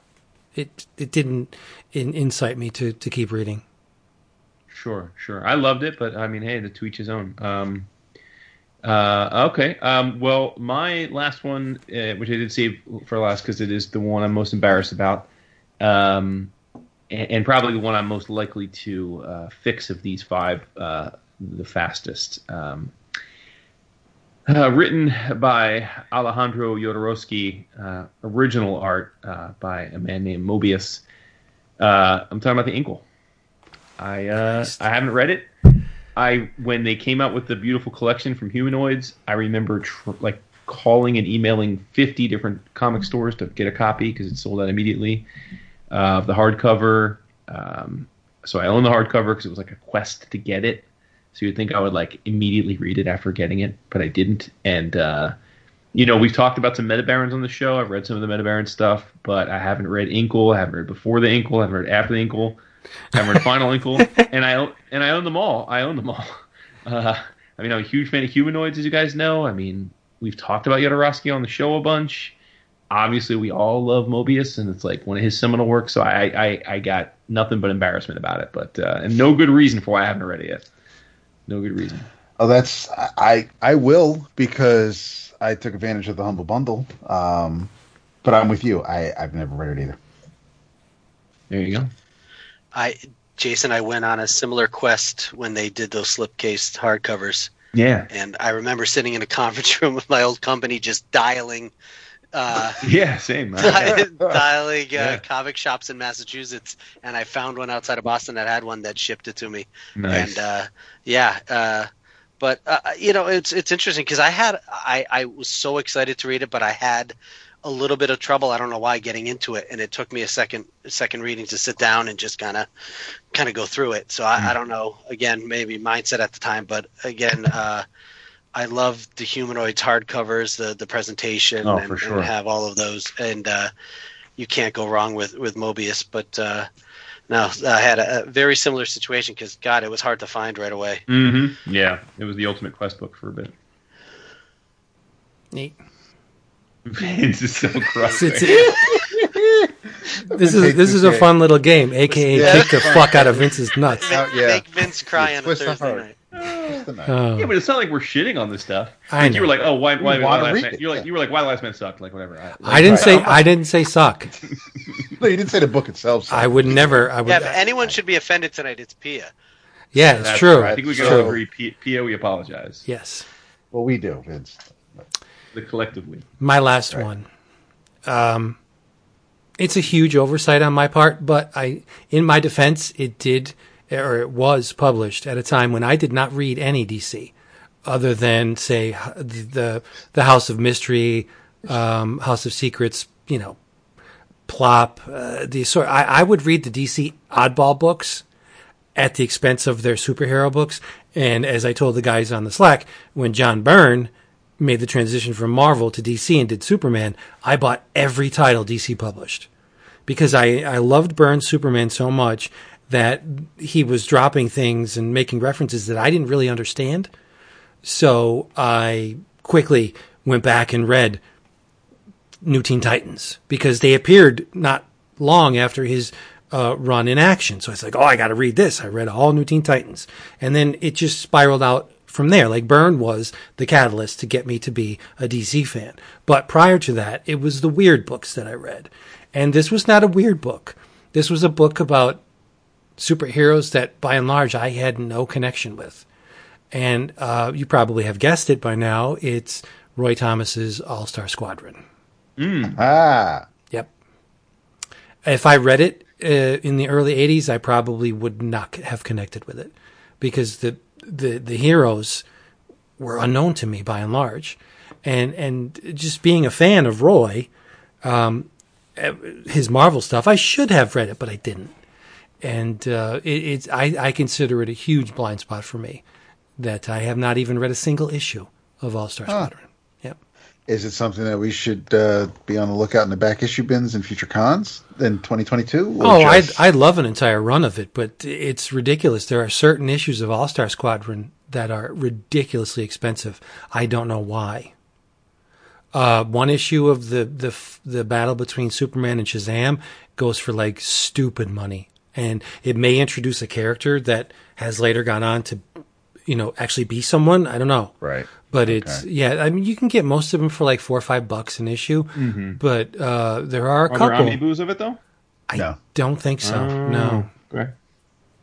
I haven't read any of it either, just full disclosure, but. Yeah, I've investigated it. That probably doesn't surprise anybody. My go-to is My Comic Shop, and for back issues. And then there's, you'll get your $4.80, $5.20, blah, blah, blah. And then there's a string that are just like $13 a piece.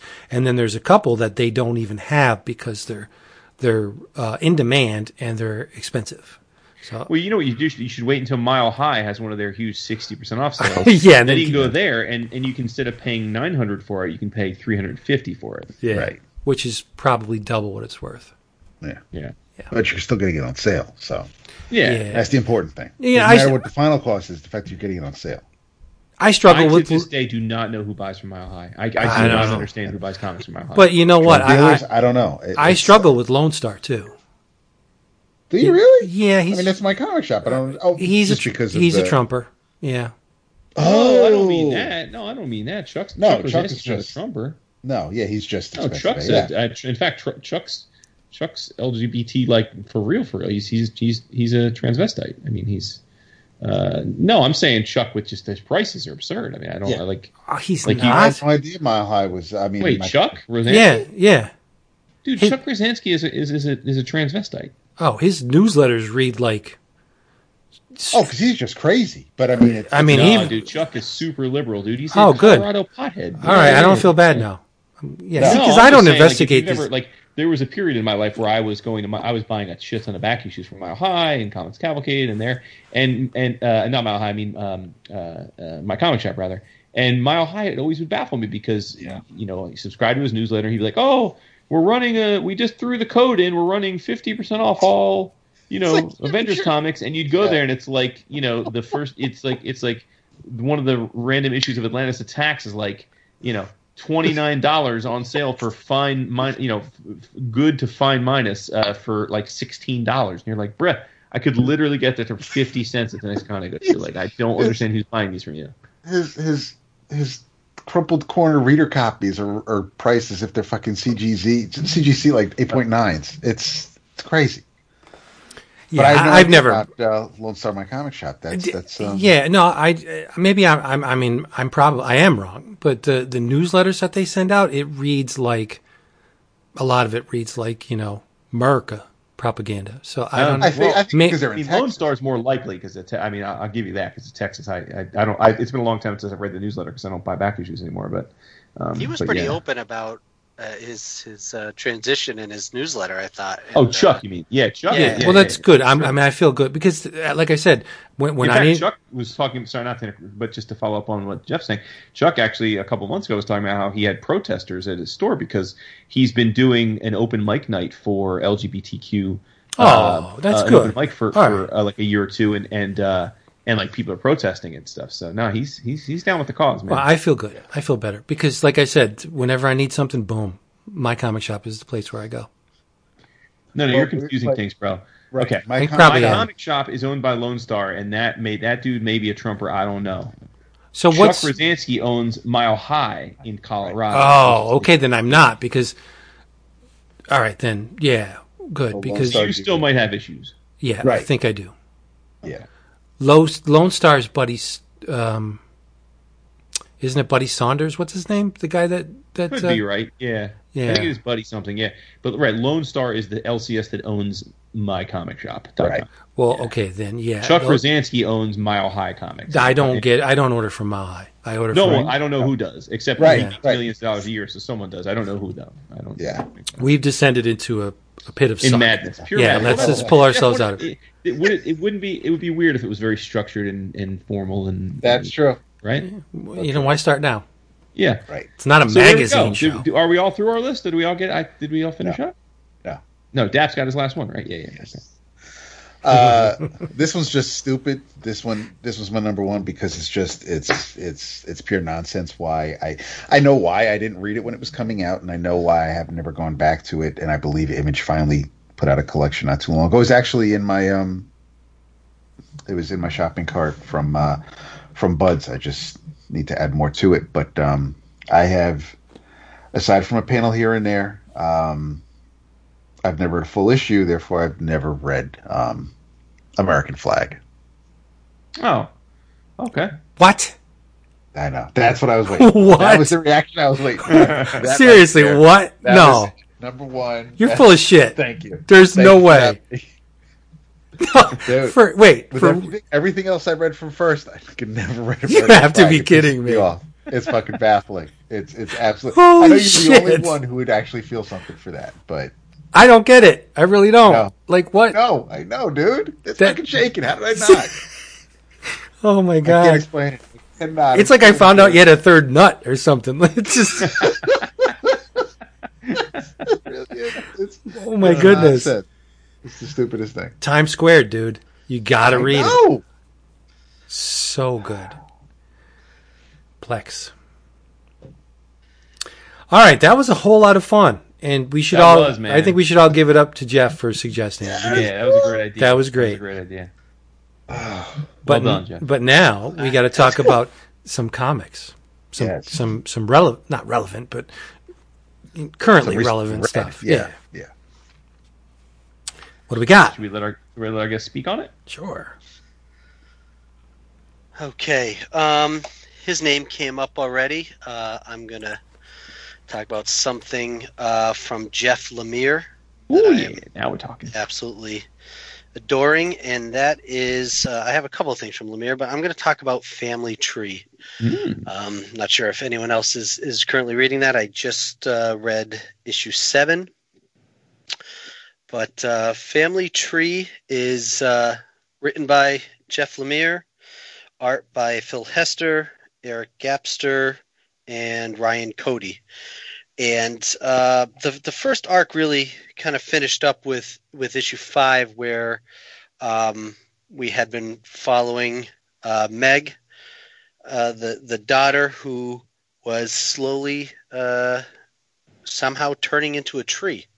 And they weren't quite sure what was going on. The grandfather, who was attached at the hand by Meg's father, Darcy, he had been afflicted with the same condition, and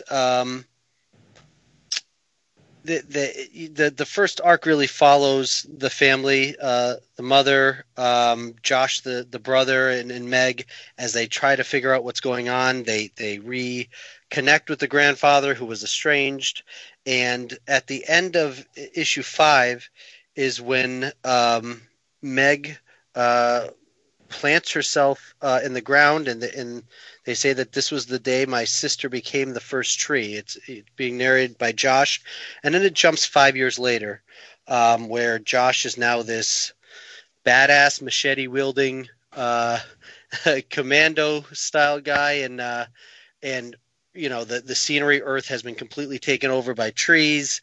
Power lines are down, and issues 6 and most recently 7 jump back and forth between that 5 years later and how the family is dealing with what happened with Meg.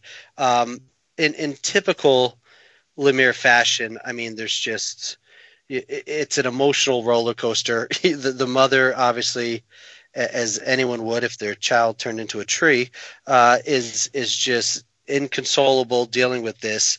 They really haven't given any indication as to what's happening. And this, I don't know if anyone read Lemire's run with Animal Man, where it crossed over with Swamp Thing. Yeah, of course. Yeah. So I feel like there's a little bit of that Swamp Thing where there was this like thing going on with the green and Meg is, now that she's been planted, she has access to everyone else who was a tree, and they're telling her that she's the first person that's actually gone this far, and that they were waiting for her. That she was this big thing because they weren't. No one else. Everyone else had been basically chopped down or stricken down before they got to this part. So she's able to communicate with other people. There's this older woman, oracle-like person, who's kind of walking her through the process. She was able to communicate with her father. And what I love about this, I feel like Hester and Gapster and the art just, to me, completely fits with the style of the story and what's going on. You see a lot of shadow, and I don't know, some of the facial features, what Hester is doing reminded me of what Latour was doing on Southern Bastards. I don't know why, it just seemed like that to me. But I'm just really, really digging the story. Again, you don't really know what's going on right now. In issue 7, it starts off in the 5 years later, where somebody is dressed up in a hazmat suit like it's 2020, and they're going to the grocery store, and Josh cuts him, and he immediately, his hazmat suit opens.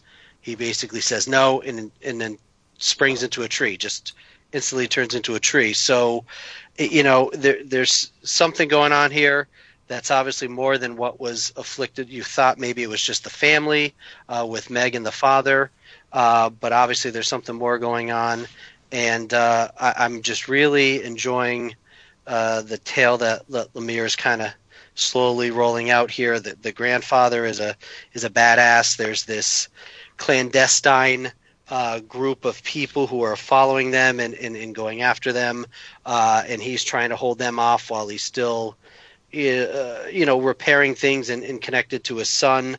And I think that's something that's always an undercurrent with Lemire stories, is just family and some sort of family connection, and that certainly presents itself here. And I don't know, at the end of issue 7, it's Meg, consoling her mom, saying, "Don't worry, I know what's going to happen now. It's going to be beautiful." And I'm excited to see where Lemire takes it, but there's a little bit of supernatural. There's dystopian future. There's the estranged family. There's a lot of different things going on that I'm really enjoying with Family Tree. That's awesome. Yeah. I mean, we had Phil on to talk about the book when it was first launching. I've just read the first trade's worth. I mean, I've read it in issues, but I've only read the first arc. So that's a hook that they take a big 5 year later jump, and there's that's and post-apoc that. Now because I mean I enjoyed it, definitely, but you start sprinkling in some post-apocalyptic vein, and I go from 25 cruising to the coffee shop to hitting the highway. So no, that's cool. So what was the first trade? Just the first 4? I guess, yeah. It's worth. I think it was. Yeah. Mm-hmm. All right, I thought it was the first 5. I'm getting. It's one of the single issues I get from the shop, so I have them all. I need to just get through them, and the way you described it means that I'm kicking myself for just letting them sit here. Yeah, definitely. It does sound really. I mean, we read the first issue when Phil was on, but that didn't even give a hint at what was to come. So yeah, I guess I have to pick up that trade, and then some. Yes. Mm-hmm. I have to cover this because I put the images in the gallery, and if I don't cover it, I'll be verklempt. If there was a show, a comic-centric podcast, that did an end-of-the-year wrap-up of the best things they read that year and gave awards for merit. Wouldn't that be great? I'm not going to say that, that we do that, but if there was a show that did that, this book would definitely, without question, be ranking very high on my list should I have made one. It's masterful. I don't want to use that other M word because then people judge and they're like, okay, they go in with expectations, but I think it's a monumental achievement. It's one of those books that makes the world go away. It draws you into the narrative with just amazing storytelling that doesn't feel like you are reading a book. It feels like you're experiencing this thing unfold in real time. It was written and illustrated by Henry McCausland.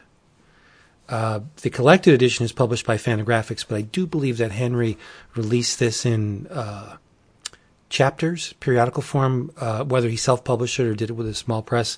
I'm not quite sure, but this edition is published by Fantagraphics. It's everything. It's called 8 Lane Runaways. If we are to believe silly Steven Tyler, life's a journey, not a destination. That, in essence, I know I hate quoting Steven Tyler, but sometimes it fits. In essence, that's the gist of this book. Life is a journey, not a destination. So what is this book about? Okay. One could say it's about bodies in motion through space and time, in pursuit of something. Whatever that something is varies by character. For some, it's a sense of accomplishment. For others, it's a search, maybe a struggle, maybe something lost or something gained.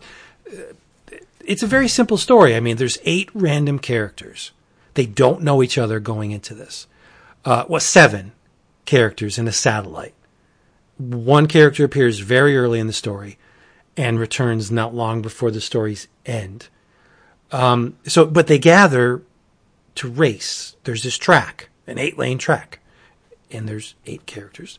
And the object of the race is to carry a stick across the finish line.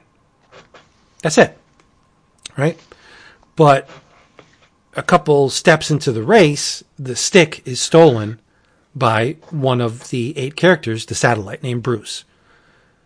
Or he tries to steal the stick because he's an undercover runner. He's working with this group called the Pine Needles.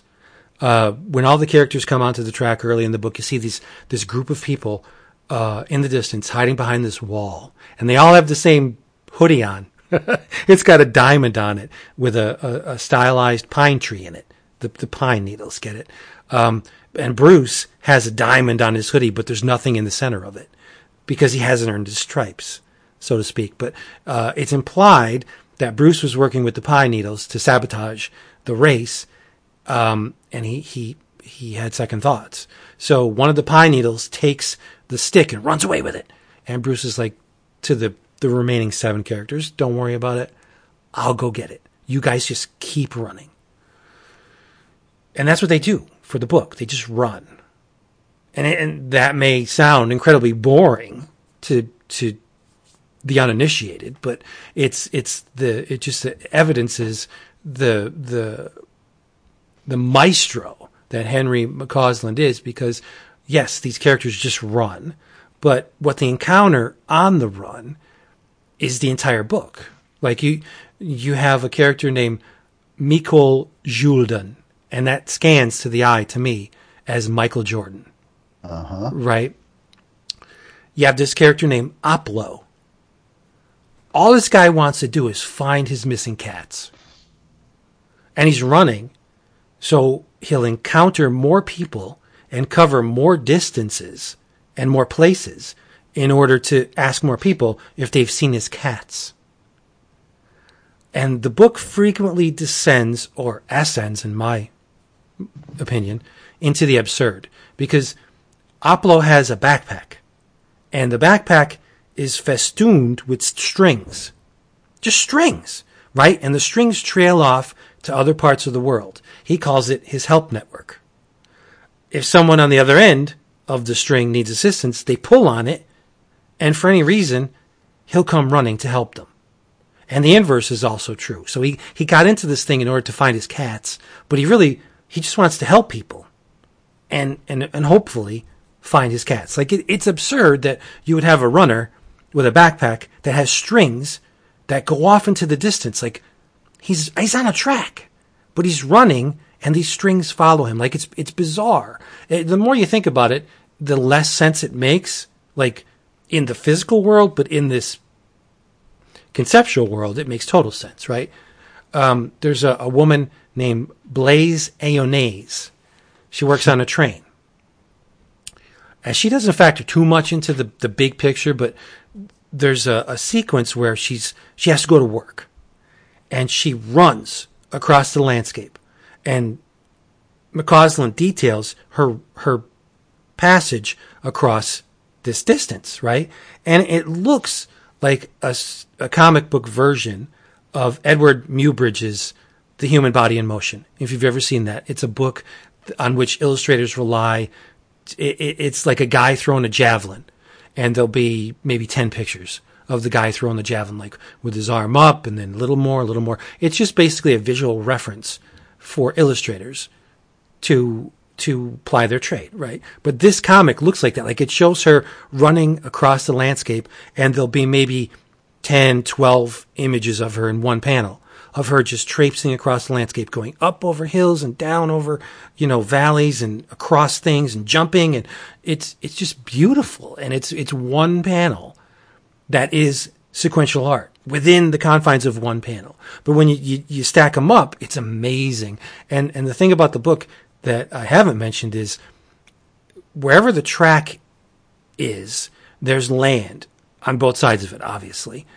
And McCausland will draw seemingly hundreds of people just doing things in the image. Like there'll be a bunch of people playing, basketball, or there'll be some other people fishing or flying a kite, or you get to see.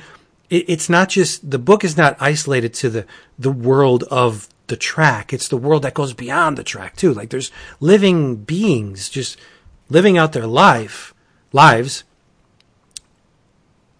as well as being around this track. Like it's a bird's eye view into an environment, not just 7 characters running on a track. You get a glimpse into this entire world. It's insane how many little figures are in this book. There's one double-page spread where a guy is golfing and he hits the ball and it bounces on the top of a building and bounces to another building and bounces to another building, then back and then over, and you get to see the dotted line like a Rube Goldberg type thing. But the ball interacts with all these characters on its way to the end point. And you get to see the effects of this ball that has on all these characters. That, I guess, in essence, is the theme of the book. That the lives of these people interact with the lives of other people in this world, and it's just amazing. And there's a woman named Coca-Cola, and her name is spelled Khoklakola, and she has a sentient poncho. She was found in the thing as a baby, and she's relied on it ever since. But what the coat does is the breast of the coat will have images on it that shift and transform. Like the coat tells her what to do. Like it'll show. There's one part where they're at a pause in the run, and a train there's a train station because Blaise Ayonnaise works on a train. And the coat tells her to get on the train.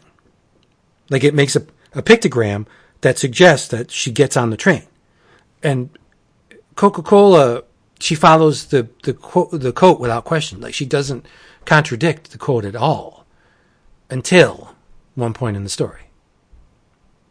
And I won't say anything because I think a big part of this book is discovering the magic behind the narrative, and I don't want to spoil it because that would be dickish.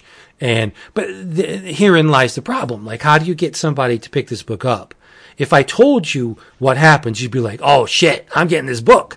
But in order for me to do that, I'd have to spoil a major part of the story for you. See, you know what I mean? So it's like, how do you... This is one of those books that if I let you in on the inner secrets of this book, the joy of experiencing them fresh will be lost. And I think that would be a bigger crime than just tipping my hand and saying, you just get this book because, bang, go down the list. No, you need to experience this book yourself. There's a young man named Fredo. He believes he's a frog. Doesn't speak. Very tall guy, wears this weird hat, like a bandana around his head that has these graphic things on the side that suggests frog eyes, but he doesn't speak. And some of the characters that know him or have experience with him, one of the characters didn't. He's like, he's a frog, and they're like, oh no, he is a frog. Like they play into his little. And is he a frog? Or I'm not going to say, right? But one of the most compelling characters for me was this young lady named Natalie Way. And she entered the race in order to finish. Because what she does is she has a cape. Well, she'll make patches for herself. With every accomplishment, she makes herself like a merit badge in Girl Scouts or something. She makes herself a patch and she sews it to the cape. And she entered the race because this is her last race and she wants that patch. That's her only reason for entering the race. But what happens to her along the course of the race is amazing. And the last panel is just, it'll grip your heart. It's so beautiful. But I'm not going to tell you, right? Some of the things that happen in the book, our group crests a large hill, extremely large hill. And I got to give McCausland credit because when he shows the number of panels leading up to the peak of the hill, you see the characters on the lower end and they're all full of energy and they're going up and they're like, yeah. Mid-range up the hill, they're breathing heavy and they're a little hunched over. By the time they crest that hill, they are doubled over. Like, it's just smart sequential storytelling. It's amazing, right? But the reason why they get to the top of the hill and they see this group of people and they're flying a kite. And they're like, hey, what's going on here? These people want to send a manned kite mission to the moon. It's ridiculous, right? They want to fly a man to the moon with a kite. And the reason why they're on this large hill is they need to find bigger hills in order to better facilitate their plan. Like, what? It makes no sense. But in this world, it does, right? There's a Juice Institute presided over by this very hirsute man. Could be a guy in a bear costume, a real fuzzy bear costume. Could be just a hairy dude. I don't really know, right? And he's very happy because he has a drink that is comprised of every fruit known to man. Every berry, every fruit is in this thing, including poison berries. And he plans to drink it on his deathbed. He doesn't know whether it's going to kill him. He doesn't know whether it's going to give him superpowers. He just plans to drink it on his deathbed. That's all. Like, this book is amazing. It's just all these characters interacting with each other. There's no threat. I guess maybe you can, conceive of the lost stick being a threat. I don't know, getting the stick back. But it's just pure entertainment and all these characters just interacting with each other and the things that happen to each other on the way. You got a kid named Bobby Blackberries who has a black smear across his eyes. And he was always told that he fell into a bowl of boiling hot blackberries as a kid. And he gained this outrageous running ability because he fell into this boiling hot bowl of blackberries. And the truth is far more complex and psychedelic. And again, I'm not going to ruin it, but it will ignite your imagination. It will instill you to think things and to try and maybe manipulate your life in ways that you would experience other things other than the same old path to work. And the weird thing about it is this is a track. In the beginning, they're handed the stick and there's the starting line, right? The track doesn't loop back.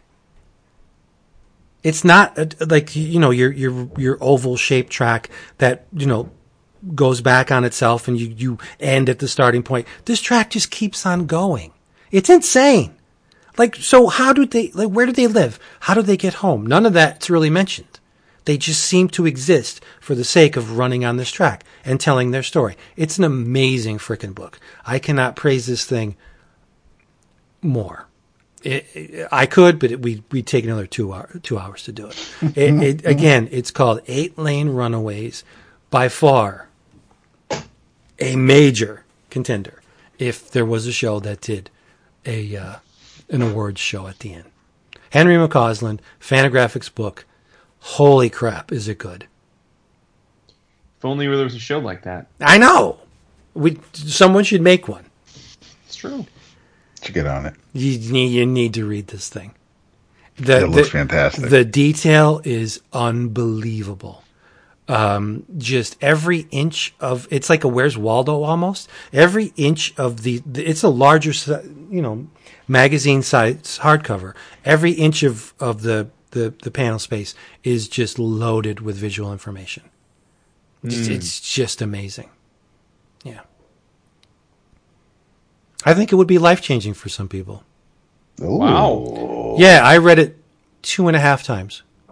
I started it again today. It's great. I would love to read it every day of my life. It's that good. God dang. Wow. Yeah. Dropping some knowledge on us. All right, player. Yep. Well, shit. Okay, then. So glad I bought it. There you go. Take it away. How can we follow that? You just said it's going to change people's lives. I believe it will. Oh, I understand you believe it, but how's anyone supposed to talk about another it's a comic? weird environment because we're all so motivated by the things that we do every day. Got to get up at a certain point of time. Got to get to work. Got to come home. Got to eat dinner. Got to spend time with the kids. This is the antithesis of that. These are just characters running on a track. Like they don't seem to.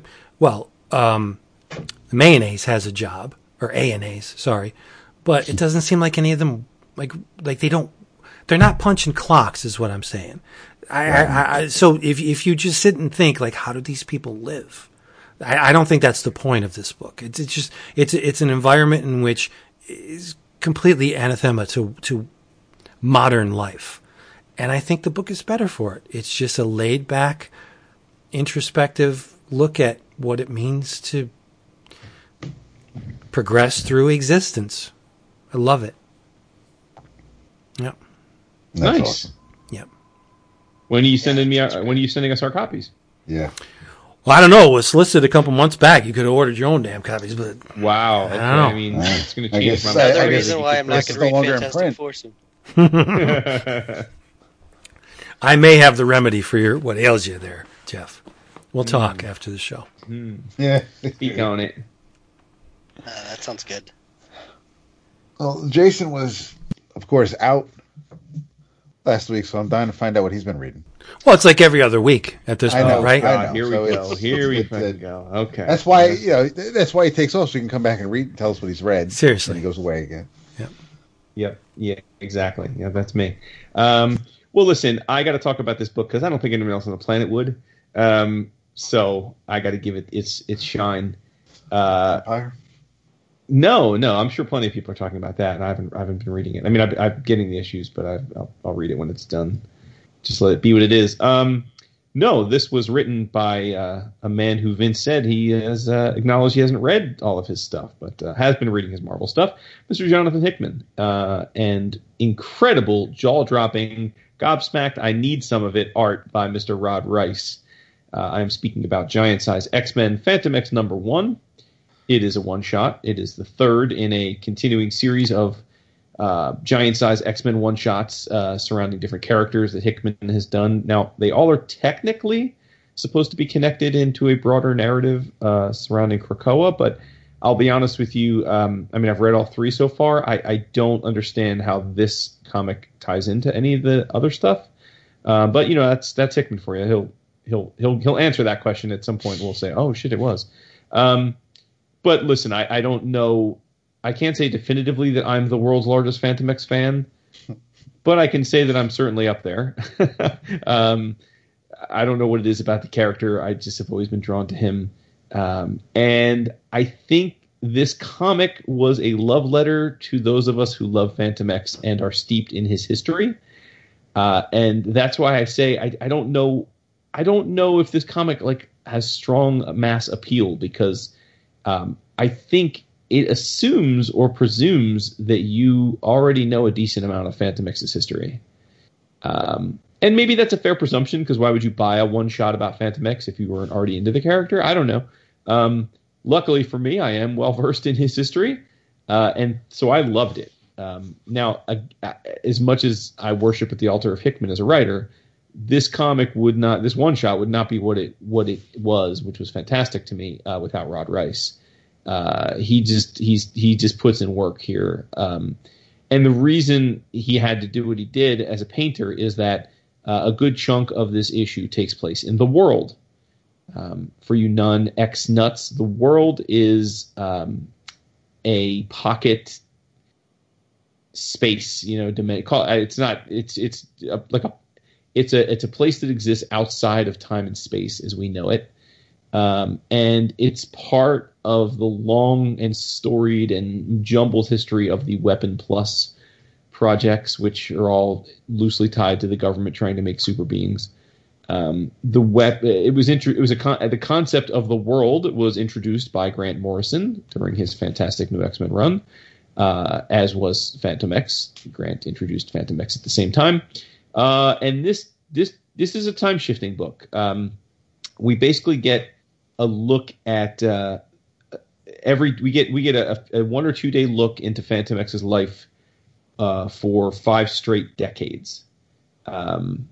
And I think that it was pretty neat, because I guess I'm not surprised that Fantomex ages very slowly, but I don't know that we've ever known that to be the case. And basically what it shows is it takes us into the book starts with Fantomex wearing a red beret and hanging out with the Nick Fury and the Howling Commandos, and he is leading the Howling Commandos into the world, and they have to do some fighting, and it becomes quickly apparent that Nick Fury and Howling Commandos think they're there on a mission, and they are, but it was carefully orchestrated by Fantomex just so he could use them as cannon fodder to distract all of the natural defenses of the world, so he could sneak out within the world and meet with someone. And who he's meeting, and this is the big spoiler reveal for those of you who haven't yet read it but are dying to, probably fast forward. Fantomex has a twin brother, and they were separated at birth. Fantomex was cast out of the world as an anomaly because they both had identical DNA, and in this DNA factory where the Weapon Plus program was growing beings, that was totally unusual. So they threw Fantomex out into the real world, and he became what he is. And his twin brother, stayed in the world. And so Fantomex is going to visit him, and he's going to visit him because he's trying to talk his brother, and they're probably in their 20s at this point, to leave the world and come back with him to the quote-unquote real world. And his brother's like, nah, I'm not trying to hear it. I'm good. Like, I got stuff to do here. I got to take care of the youngins. Like, there's people that need my protection. Like, I'm good. Like, peace out, bro. So, and that's that, right? Then we flash to 10 years later, and he's convinced the Hellfire Club that they need to get up in there because there's untold riches and power for them. So, same deal. He gets the inner circle of the Hellfire Club and all their Hellfire Club soldiers to come into the world with him, and they're immediately attacked by a bunch of different, like, there's alien-looking creatures and these sentinels, and it's straight out of Morrison's view of it, which is like anything can happen in the world. It's an artificial environment, I should say, and so like time and space don't exist in normal ways. You can be there and like age super fast. It's a place where basically the laws of physics don't apply in the ways that we know them. So he brings the Hellfire Club in, and same deal. Like, he's really just bringing them in so that they can like battle the defenses, and he can sneak off to find his brother. Finds him again. They have a similar conversation. His brother's like, "Nah, I'm good, dude. Peace." And this keeps happening. He then, a decade later, brings this group called the Humungonauts, which I think are brand new. I think Hickman and Rice created them for this. They were pretty wacky, almost like Doom Patrol-esque, really avant-garde superpowered characters, including one named Emotipool, which is a dude with a giant emoji face. So I think that was him just having a little fun. And same deal, like they go and he goes to try and find his brother. And this time the Humongonauts get killed, they get massacred. And his brother's still not having it. And it just seems like Fantomex, and it's just the cycle repeats and repeats until we are brought to the point where Fantomex talks Cyclops, Slim, and Wolverine to go into the world with him. Now, those of you who read the new X-Men run know that happens. Like, so it's basically retelling that very same story, only from a very different lens, because in the new X-Men, it's seen as a mission.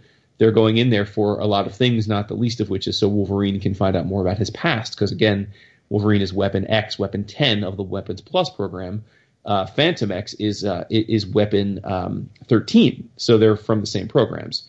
So in the new X-Men run of this, like it's a straight up linear adventure. They go in and it's really about Wolverine trying to find some clue about his past. In this, it's, again, frankly, what's awesome about it is it's retcons. It's basically another chance where Fantomex is just bringing them in as fodder. Like, he sells them on that idea, but it's just so he can, again, sneak off and find his brother. But this time, when he finds his brother, as we know if you read the new X-Men, his brother is Ultimaton. Now, if you are a hardcore X fan, you know that Ultimaton is Weapon 15. And another creation of Grant Morrison, and he has been in the comics since. But Ultimaton looks very much like a giant sentinel, kind of like a cross between a celestial and a sentinel. He's got godlike powers. He lives in the world and is basically the ruler of the world, the protector of the world. Well, it turns out that is what Fantomex's brother has evolved into. And remember, even though for Fantomex this is every 10 years, in the world, like hundreds of years are going by, like thousands of years, like things are evolving within the world every time he visits. So his brother has evolved into this godlike being, and his brother doesn't even really remember him. He remembers that he has some connection to Fantomex, but he doesn't remember him, and he asks him, "Are you real, or are you in my imagination?" He's pretty much not his brother anymore. And that's kind of how it ends, like where Fantomex is kind of bummed because his brother has just evolved into something that's not even resembling a sibling anymore. So I loved it. I mean, I thought it was just a really brilliant look into the history here and tying in some of these disparate adventures that Fantomex had. And it also makes you realize that he's always been very selfish and self-serving. But I also put the book down and thought, well, like, if you're not like a super hardcore Fantomex guy, like this book was going to be baffling to you. You're going to be like, why did I read this? So I give it 2 huge thumbs up, and I'm thrilled that it exists. But I can't, like, in good conscience, tell any of you out there listening that you should read this book unless you, too, are a massive, massive fan of Fantomex the character and, or more specifically, that Morrison, Quitely, and others, Corday and such, new X-Men run. Because it's really an homage to that, pretty much. It's a further fleshing out of that. But I dug it, thought it was dope, and I thought Rice it looked great. I mean, Rice I talk about a fun job, right? In 30 pages, he gets to, or maybe more than 30 pages, but in a one shot, he gets to draw World War II era Nick Fury and Howling Commandos. He gets to draw Sentinels, aliens, monsters. He gets to draw Psyche and Wolverine, and then he gets to do a whole new team of like Dada-esque heroes or characters, and then he gets to draw the Hellfire Club. I mean, a lot of work, a lot of different visual aesthetics, but I think he pulled it off with a plum. I think he's digital. I mean, I know he does. I just got commission from him, but I think he does his comics work digitally, which is going to bum me out. But in case he didn't, I really do hope that. But I think he does. But yeah, I loved it. And again, if you're an X-Men fan, definitely checking out. It was my favorite of the 3 giant size so far. By far, I thought the Nightcrawler one was pretty bad, actually. But that's the one drawn by Davis, right? Yeah, it was drawn by Alan Davis. Yeah, and actually, it was plotted by him, co-plotted by him. But I didn't care for it. In any event, So giant size X-Men, Fantomex #1, and I'm probably the only podcaster that's ever going to talk about that book. That's not an X-Men podcast. True. I guess there are those. They do exist. That's true. I wanted to laugh really loud when you're just like, I just got a commission from him. Like him and 99,000 other artists. I know. It's Like, hold on, wait, really? And actually, my commission is in someone else's hands. I actually got 2 commissions from him, but Schachter mailed us the wrong stuff. He mailed me the one. He mailed me the guy. He swapped boxes. So. Oh, what did you end up getting? It's sitting right over there. I 2 weeks ago I opened it before I went on vacation. I can't tell you. Maybe when someone else talks, I'll go and grab it. So it wasn't a domino. Oh no! Oh, I thought you meant what did I ended up getting from the other guy. No, I got Domino and Phantom X from him. Gotcha. No, I did mean what you get from the other guy. Yeah. But yeah. So you knew it wasn't yours when it wasn't a Domino and a Phantom X. I knew it wasn't mine before I got it because Schachter hit me up and said, "Hey, I think I mailed you guys the wrong thing." Oh, nice. That was good. Yeah. Yeah. Yeah. So that's good because I did open it up carefully to make sure it wasn't mine, but I can basically mail it to the guy in the same packaging, which is convenient. Sweet. So I knew you guys are clamoring to read that, so sorry I spoiled it, but you know what? I'm not going to front. It does look really good, but Rice is great. I mean, he's a big. Yeah. I think people will enjoy the art, but I totally get. And I saw a few online reviews or like in our. I totally get people like I have no idea what the hell this book was about because it's like, I mean, let me ask you guys. I mean, I know you. Oh, I always forget. I think you both read the new X-Men run, right? Yeah. Yep. Yeah. So. I knew you didn't do it in entirety, but I know you have that. But do you guys remember or know who? Like when I said Ultimaton, did that mean anything to you? No. Yeah. Okay. No. Yeah. And the one little nitpick I will have about this book, and this is nitpicky because we know how meticulous Hickman is. Eva is not in the book at all. I don't know how it's possible. It's his central nervous system. I don't know how. But anyway. We're going deep. Deep cut. I have it coming in my next box. Oh shit! Sorry. Oh no. Sorry, we're all good. All right. No. Okay. Nice. I don't even remember what I had for lunch yesterday, so I'm not going to remember. Right? Yeah. Whenever these guys spoil something, I'll be like, yeah, I'm probably going to forget that tomorrow. Pop quiz: Who was weapon 1 of the program? Why do I know this? I shit. You gonna slap yourself. I don't know. Captain America. Project Rebirth was weapon 1. Yeah, that doesn't count. That's it does, bullshit. of course it counts. No, it doesn't. Not all retcons are good. Yeah. Dude, it makes all the sense in the world. Nope. Does not. It does too. You could say that, but it doesn't make it true. Then Vince, you're really not going to like who weapon 4 is. The Hulk, because he tried to replicate the super soldier serum? Man thing. That's fucked up. Yeah. Get out of here. That's no, I do admit. Pulling characters. No, Ted, let's make him number 8. At least that's plausible because Ted Sallis was developing a super serum. Yeah, yep. Yeah. But right, he wasn't Weapon 4 really, but he was the outcome of the project. Yeah, but to put a number on him and call him Weapon 4, I'm gonna kill somebody. Vince is breaking something after this episode. Seriously. Well, you know who Weapon 5 is?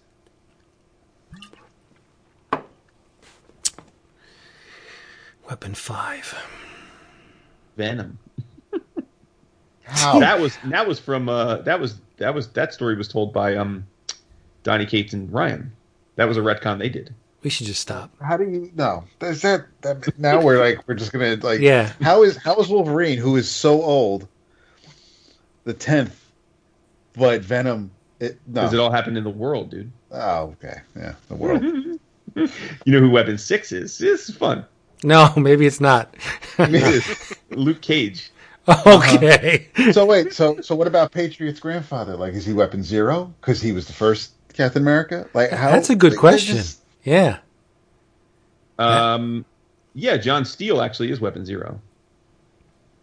I mean, if Captain America's Weapon 1, it would make sense. I'm glad at least they're smart enough to realize that. Yes, that's correct. I thought Wolverine was a dog. He was. Stop it. No. If Man-Thing's Weapon 4, Wolverine's a damn dog. What?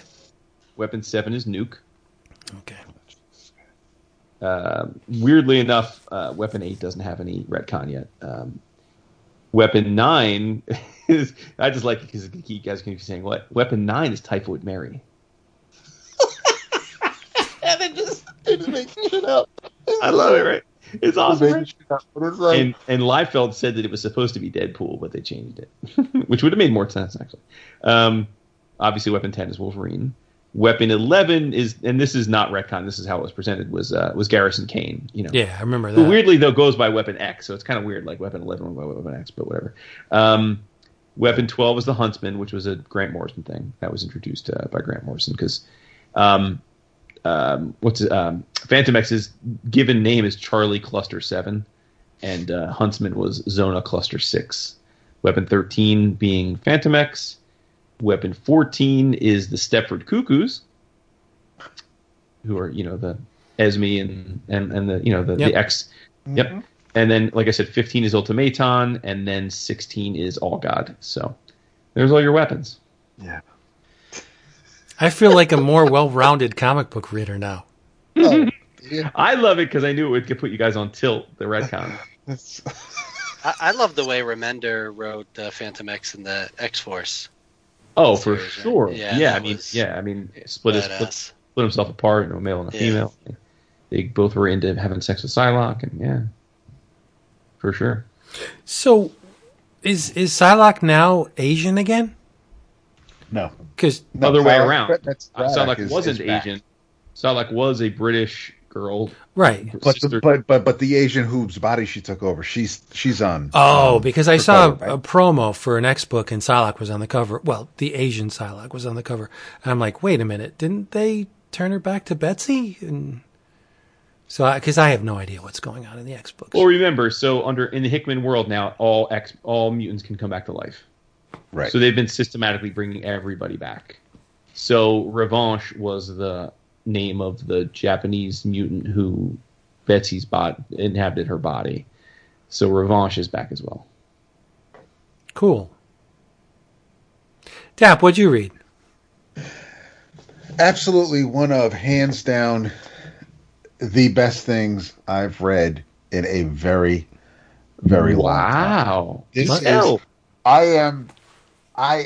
I sat down, I read this, and I smiled on every single page. Everything about this, just it is something that I think I absolutely believe that everyone should read this. Not everyone is going to enjoy it as much as I did, but beyond a shadow of a doubt, this is why I love comic books. I love comic strips. You have your Deadpools who can break the fourth walls. You have your She-Hulks who can break the fourth walls. Yeah, that's fun, all well and good. Mr. Invincible, local hero, is everything I love about this medium. This character is, it's a translated comic. It was published by Magnetic. Originally published in 2017 under its original French title, Imbatal, which I probably fucked up, but it stands for unbeatable. In the English translation is unbeatable. Mr. Invincible is just that. He can't be beaten. But what he does, and he does extremely well, is it's very hard to explain without actually seeing it. But what he does is he can move between comic panels on the page. So if he's in his kitchen and he takes out a carton of juice and he looks down in the second row of panels and sees some hooligans about to rough up a child, he will then jump down from the third panel in the top strip into the third panel on the second strip and take care of the bad guys. When someone pulls out a gun, later on the page, in the bottom row of panels, when Mr. Invincible has that gun, he'll be able to shoot one of the BB pellets up into the third row panel. And I love it. And I'm reading each page and I'm looking to see where, like Pascal Usselin does not. There really are no mistakes. I'm looking for. It's kind of like watching Billy go home on a Sunday strip. It's like I'm trying to see if he may have flubbed the science a little bit, and I haven't been able to find one on any page yet.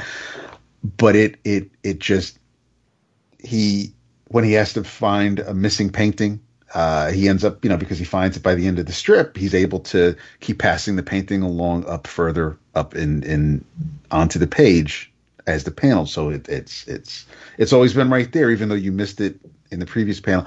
I love it when they take the medium, take the page, take the panels, and just tell the story within that page. If something happened, you find out later on in the book, if something falls off a panel at the bottom of the page, you can't. It's not going to show up on the next page. It's gone. It's gone into the abyss. If it's at the bottom of the page, you can't. So if Mr. Invincible were to hop around through panels, he can't do it at the bottom of the page because then he's gone. So he knows exactly where he is at any given time. There's a character he introduces called 2D, and 2D has the ability to, if he's standing on a street and he's able to look at a lamppost or a car parked at the next block over, he has the ability to pick up that car and bring it to him. But now the car is the same size it was in the background as he brought it to the foreground. And he's able, and so he and Mr. Invincible team up to take on the bad guys. There's a bad guy called the Jester who's able to actually move between pages.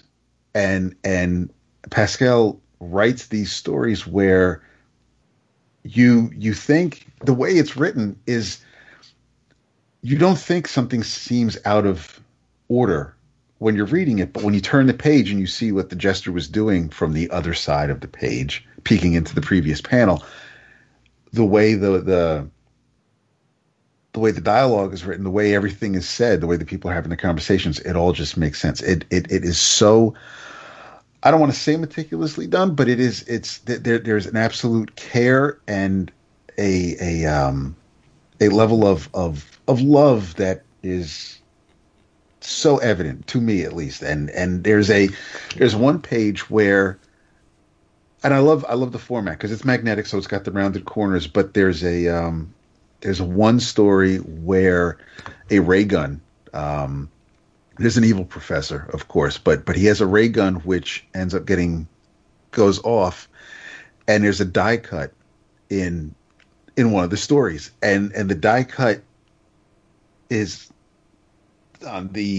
basically the right hand side, very small right hand side of the page, and it disappears, and you see Mr. Invincible walking down the street, and when you turn the page, even where the die cut is, the die cut still makes sense because of what is shown on the previous. Like I said, it's very hard to visualize if someone's trying to explain it to you. You really need to see it. There's a fold out page because the professor has a machine that can actually split off reality. There's one reality or another, and you actually see the two realities happening because there's a gatefold that pulls out. The cartooning is very much like a newspaper strip, like Mort Drucker with Bailey or High and Lois, where you have even maybe Tom Badiak with Funky Winkerbean. It's a very clean comic strippy look, but it's a gorgeous looking presentation. It really did just make me so happy. When I saw it solicited, I had to have it. And I had an idea what it would be like. But as I'm reading each story, and most of the collection contains one-page strips. There are a couple that go on a couple of pages. There's actually a continuation from one when he takes on the Jester. Mr. Invincible's friend is Jean-Pierre, who's a police captain. The chief rather. He's reading the when he shows up and it's hot out. Mr. Invincible says, "Okay, I'll go get ice." Well, I don't have any in the freezer right now, but let me go to the Antarctic. So he hands Jean-Pierre a book, an encyclopedia, and he turns to the section on the Arctic. And as he's talking and out loud, because Pascal draws the Arctic, Mr. Invincible walks across the panel border and goes to the Arctic and starts chiseling some ice, but then a polar bear shows up, and then the polar bear Mr. Invincible start fighting back in Mr. Invincible's living room because the panels break through. I had so much fun with this. I seriously recommend this to every single person that can hear my voice. It is one of my. It's not. It is. It's really. Some people are going to find it childish. Some people are going to find it like that's not. This isn't entertaining to me at all. I pity those people, but it is 100% one of my absolute favorite things I've read this year, without a doubt. This damn thing is hurting my head. I like to hear that excitement in you. I like excitement. It's fired up now. It's seriously, my head. It's like watching an episode of Doctor Who. It's a 16-panel grid, right? Oh, you just lost me. Nah, shit, nah. It's a 16-panel grid. In the top panel, he's vacuuming, and he knocks a vase off a table. Yes. And in the bottom, in the second tier of panels, he throws himself a pillow up to the first tier to catch the vase from breaking. And then he thanks himself. He looks on the third panel down at himself on the fourth panel, and he's like, thumbs up on the bottom and the top. He's like, hey, thank you. My head hurts. I love it. I absolutely love it. It looks a little like Roger Langridge to me. Okay, yeah, no, I can see that. A little bit. No, it looks really cool, but man, when they start messing with space and time like that, it's like, what? Oh no, because it's great because he knows he is in a comic strip because he's even telling people, don't worry about it, we'll catch him on the next page, and the people around him don't understand the world they're living in. They don't know they're on a comic page, but so there's two instances of him simultaneously. Yes. It does not compute. It's just weird. I like it, but it's making my head fuzzy. You can go to Magnetic Press and look at preview pages. There are and you can go to our website because there'll be some there too. on Comixology where you can buy issues of this collection. But apparently, Pascal had the Mr. Invincible, or at least originally, M'Battelle was published in the pages of Spirou magazine, which is a throwback to that I was talking about before. But yeah, it's I can't wait to see more of this. This originally was published in 2017 and 2018. I don't know if there's more. I haven't seen any solicited recently, but I hope it is. But yeah, and it's a beautiful spot varnish cover, Vince. Oh, nice. Cool looking cover. Magnetic knows what's up. Puffy. But it's apparently the winner of the Bologna Ragazzi Comics Award in 2020. That's spaghetti. It is they say the book is designed for middle grade readers, which is probably why it's so appealing to me. But it's right at my level. It's so much fun.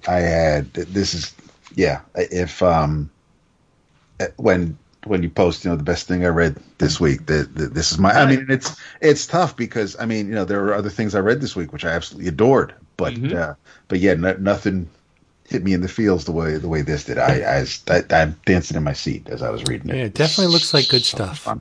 Yeah. It is. It's so much fun. Big ups for recommending it. I'm going to check this out. Yeah, I love it. I love the excitement. Nice. All right, you fools. This has been another one of these, another 11 o'clock comics. If you would be so kind, check out our Twitter and our Reddit and our Instagram and our Facebook pages, because there's more of this out there than just the audio stuff. And take a peek at our Patreon page, patreon.com/11 o'clock comics. Do, by all means, I should really get this down. I've been practicing. Solicit our sponsor, Discount Comic Book Service, dcbservice.com, because they got the Conan, the Osrar and the Aaron Conan for $17.49. Nice. Scumbag number 1, $1.99. And from DC, Wonder Woman Dead Earth, the hardcover, $14.99. In your travels, I'm begging and I'm pleading with everybody to run to your local comic shop and get your hands on an anthology. Not only an anthology, it's a flip book anthology. What? Seriously. 2 stories published by Antarctic Press. It's called Sci-Fi Double Feature Offworld. Why would I promote this book so heavily? Because the stories, they're pretty run-of-the-mill. You have one called Interstellar Dust, which is a giant prison transport. And I read issues 1 and 2. So far, we're just getting glimpses into the backstory of all the prisoners. The second story is called Hazel. And in this environment, the haves and the have-nots have come to a point where the haves live above the ground. The have-nots live below. And there is a strike force team called Deep Block Terror Squad that polices the Undercity for ne'er-do-wells. So, in terms of groundbreaking sci-fi, neither of them are. Right? They're just pretty standard stories, enjoyable, but standard. But the art on these things needs to be experienced. Especially, I lean a little towards the Hazel story, but on Interstellar Dust, the art is by Igor Wolski, and on Hazel, art duties were done by Colin Fogel. The art is absolutely astounding, and both take a different approach. Fogel's art is fully painted, very stylized, very sexy, and Wolski's art is very linear, very thin line. Not going to say Mobius, but it's in the Children of Mobius type. Maybe Simon Roy by way of Mobius, by way of Chris Burnham. So it's gorgeous, amazing art. Like, I've never seen a book come out from Antarctic that wasn't titled Gold Digger that looked this good. It's just, the art is just amazing. It's a virtuoso performance by both of these artists. I'm going to put preview images up on the website. Go see them. There's a little bit of backstory to this book.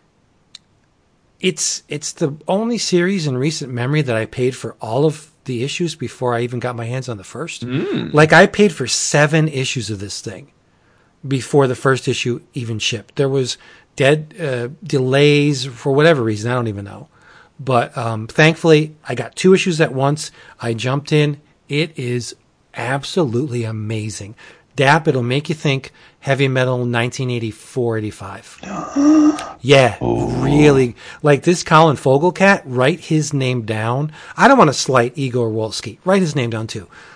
Both of these dudes are not going to be working at Antarctic for very long. They're going to be snatched up by one of the big 2. Guaranteed. The combat suit that Hazel wears, yes, it accentuates her female parts, but there's these protuberances that look like rabbit ears and she's got this skull type mask that it's just amazing. Look it up or go to the website, look at the art. If you don't believe me, the proof is in the damn pudding. Look at these images and you'll be like, I need to have this book, because all of the interior art is as good as the cover art. Yeah, it's amazing. Offworld, sci-fi double feature, Antarctic Press, very, very much well worth your time. Nice. I'll be honest, Antarctic publishes some poop. Gold Digger is the gold standard. They named it for that reason. Ninja High School by Ben Dunn, great stuff. But sometimes Antarctic, they publish things that are like cash grabs, like the political tie-in things, or the T-shirts that, while not expressly Star Wars, lean heavily towards. Anybody who knows the Star Wars universe knows what this T-shirt means.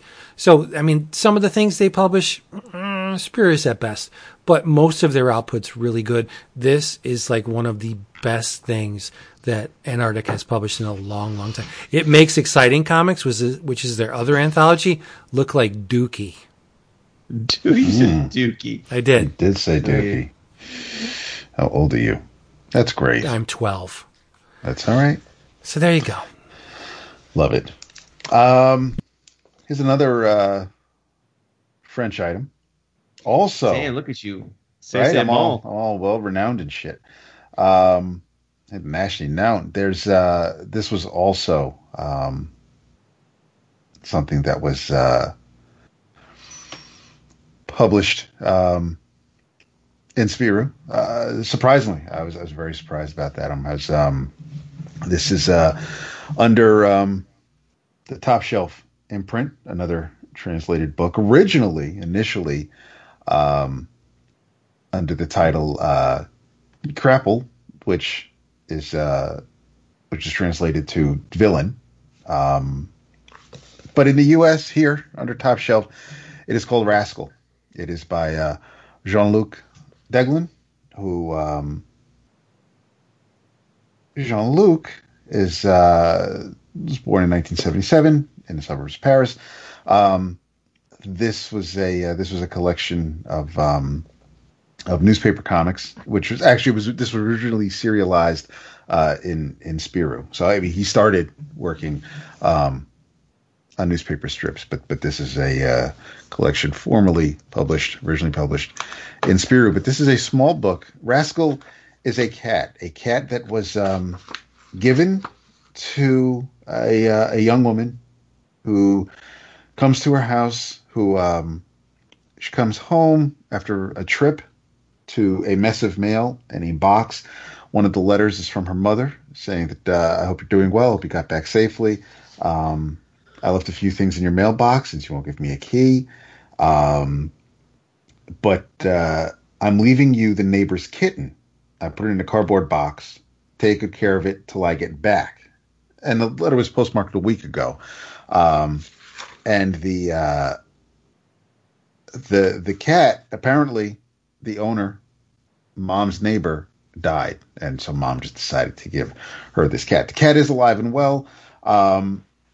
And what follows is pages upon pages of 4-panel strips of this woman learning to live with this cat. And what I appreciated about this book is that in all the cats I've had over the years, Rascal is very much reminiscent of all of them. They've all, you could say, so some cats are lab cats, some cats are just chill, some cats don't get in the way, some cats make a mess of shit. Rascal's basically just got no home training. This cat has no real sense, but the cat has this young woman wrapped around her paw, absolutely. But it is, I really, really like Jean-Luc's art style. It's very newspaper strip, where the ideas that come to him when he's coming up with ideas for the strips, the way this woman and this cat live in the same apartment, it's all very real. There's really nothing that a cat would never do that, or that's bullshit, or you just go, no, these are things that I've seen happen that I understand would happen. Rascal is extremely cute, but Rascal's also a very weird cat. But yeah, it was a very entertaining collection of strips. I'm glad Top Shelf and IDW was able to get this to us. Again, it's not something else. I don't know if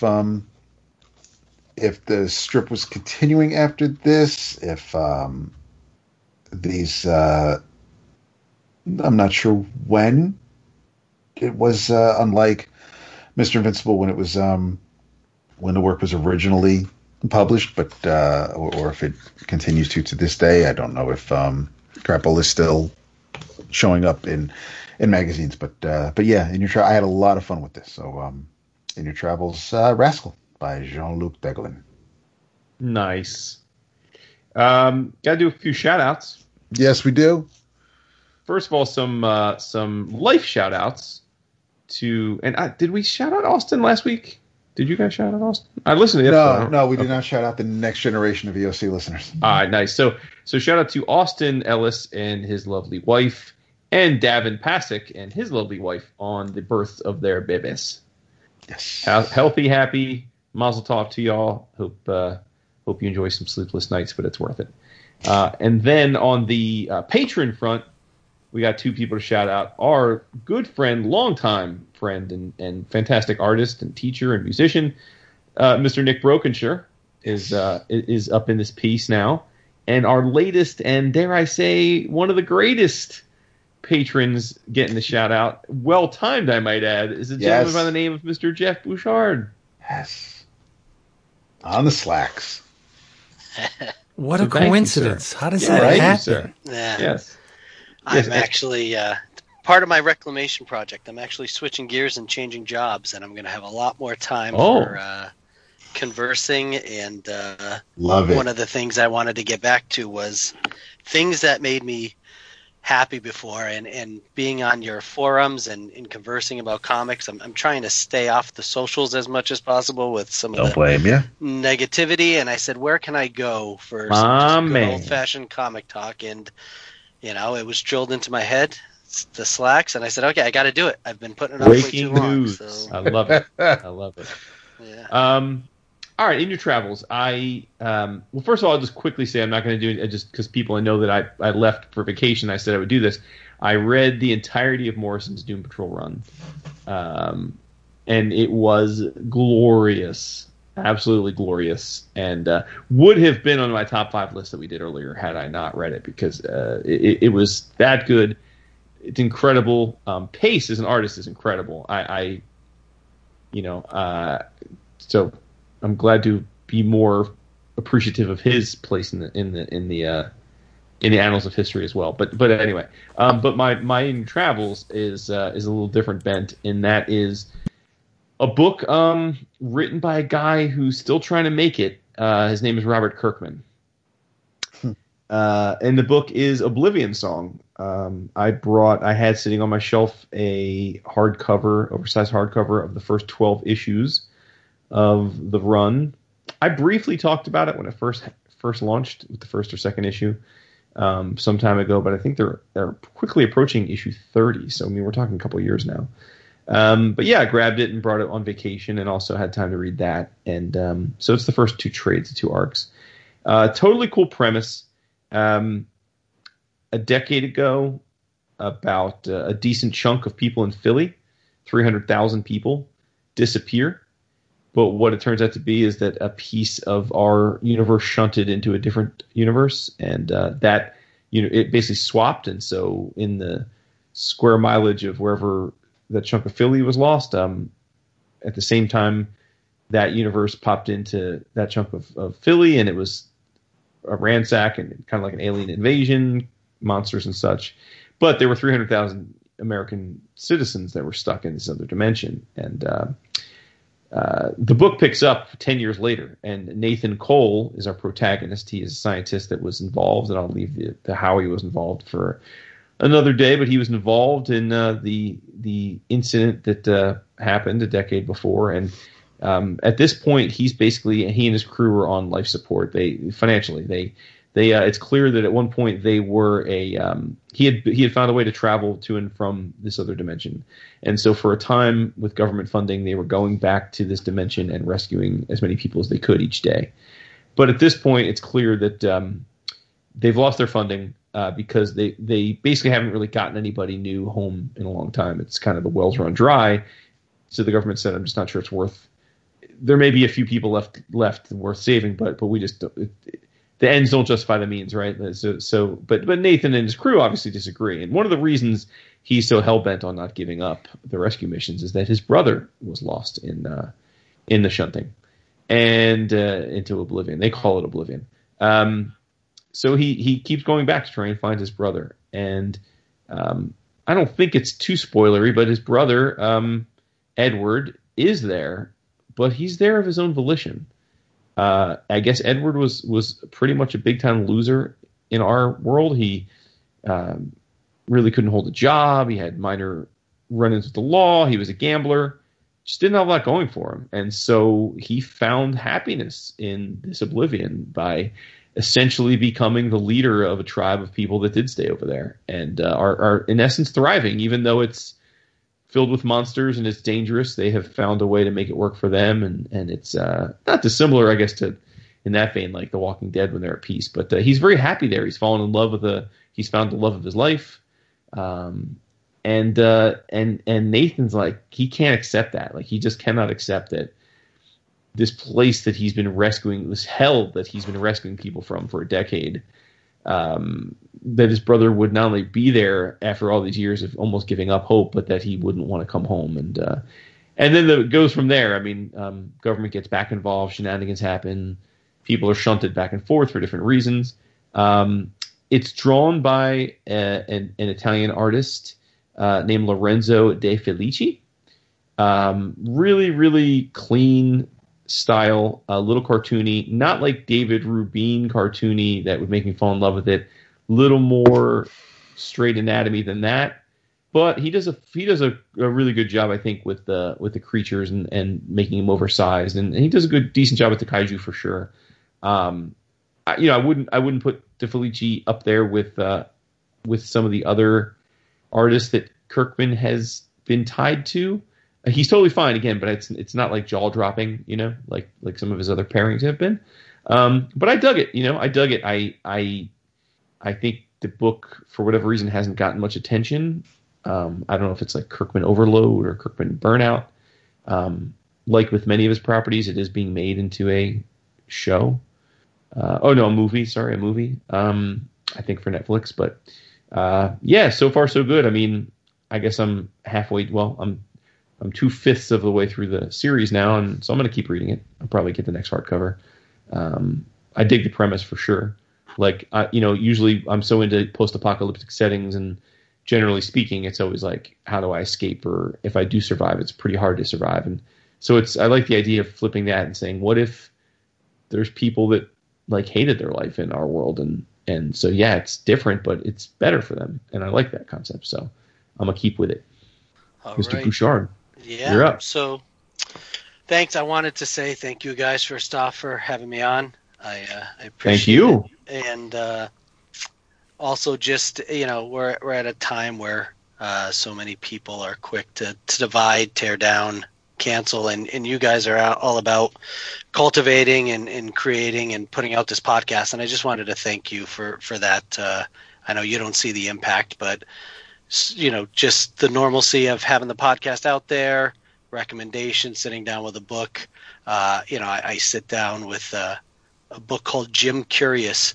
I don't know if you guys remember. There's a Voyage to the Heart of the Sea. It's a 3D book that I think Vince maybe recommended years ago. Yep. And my daughter and I put those 3D glasses on, and we giggle, and she loves it. And I sit here and I go, this is from 11 O'Clock Comics. This moment, it's just one of those things that brings a lot of joy to me and is a positive impact. And I want you guys to know that you're at a time where it's tough to find them. You're sending good vibes out to the universe, and I want to support that and thank you for that any way that I can. So that's what I wanted to start off with as a thank you.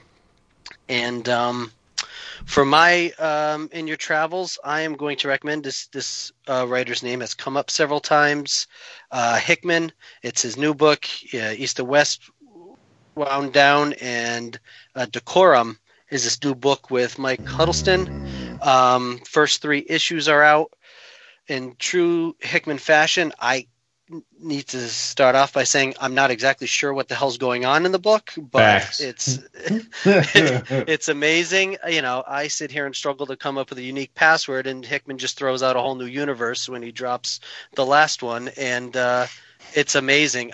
But to me, the universe he's building is one thing, but what Huddleston is doing with the art, I don't even know if I can describe. He's changing art styles on the page between what I believe is digital painting to like rough sketches, almost like thumbnails, to, again, I'm not fully aware of the technique or how to describe it, but almost like a ink wash, and it's beautiful. It's a sight to behold, and I'm not exactly sure the rhyme or reason as to how he's switching it, but there are just some amazing full-page spreads, and interspersed with typical Hickman, prose. You got maps. You have everything going on here. There's a flying egg going through the universe. There's a giant praying mantis serving tea to an assassin. If you don't like that, I don't think you like comics. So it's just really amazing. Good stuff. Again, 3 issues in, and I'm in for the ride. Hickman has not disappointed, at least to me, and I'm looking forward to seeing where this story is going. Awesome. It's jaw-droppingly beautiful. It really is gorgeous. I'm waiting for a collection. Yeah, I mean it's. I agree with what you're saying, Jeff. It's Hickman's not making it easy on us with these first few issues. Like he's like, you got to be in for the whole thing, y'all. If you want the payoff, you got it, because like it's very very. He's not leading the horse to water. He's making us sort of take it all in, and I'm sure we'll have a lot of aha moments as the series goes on. I just want to say, I would love to strangle the person that invented the WebP file format, because I'm trying to save images from Decorum for people to see, and all of them are coming up WebP. And WebP. You can't just save those. At least I haven't figured it out. If anybody knows how to save them, let me know. But I got some preview images for the people at home. Nice. And by the way, as Vince was very unkindly telling me offline, it's Richard Case. Richard Pace is the second coming artist who works with Mark Russell. Pace, Case, you know what I mean. You all knew what I meant, you fucks. Right. Wow, that's hateful. You'd like to case Vince's face. That's not fun. That's right. Yep, I would. My goodness. All right, Jeff, everybody. you want to talk football real quick, since you're a football guy? All right, we out. Yeah, let's do it. Nah, we're done. How much time we got? None. All the time. 0. I said bonus content that it's not important. All right, everybody. Hey, thank you for being here with us one more time. We want to say a big thank you to Jeff Bouchard. You would never think this guy has never appeared on 11 O'Clock Comics before. Yeah, he's our man. He's family now. That's right. Yes. You just just all oiled in. up and lubed. You just slid right in. Good job. You did great. And I can't wait till the next time you come on. That's right. In the meantime, you know the drill.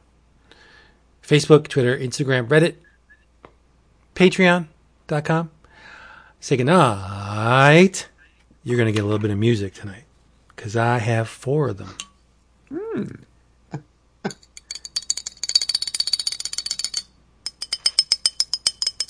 That's not music. That's bullshit. Sorry. David. Yeah, that was some nonsense. I know. That really was. That was Good night. some Sun Ra shit.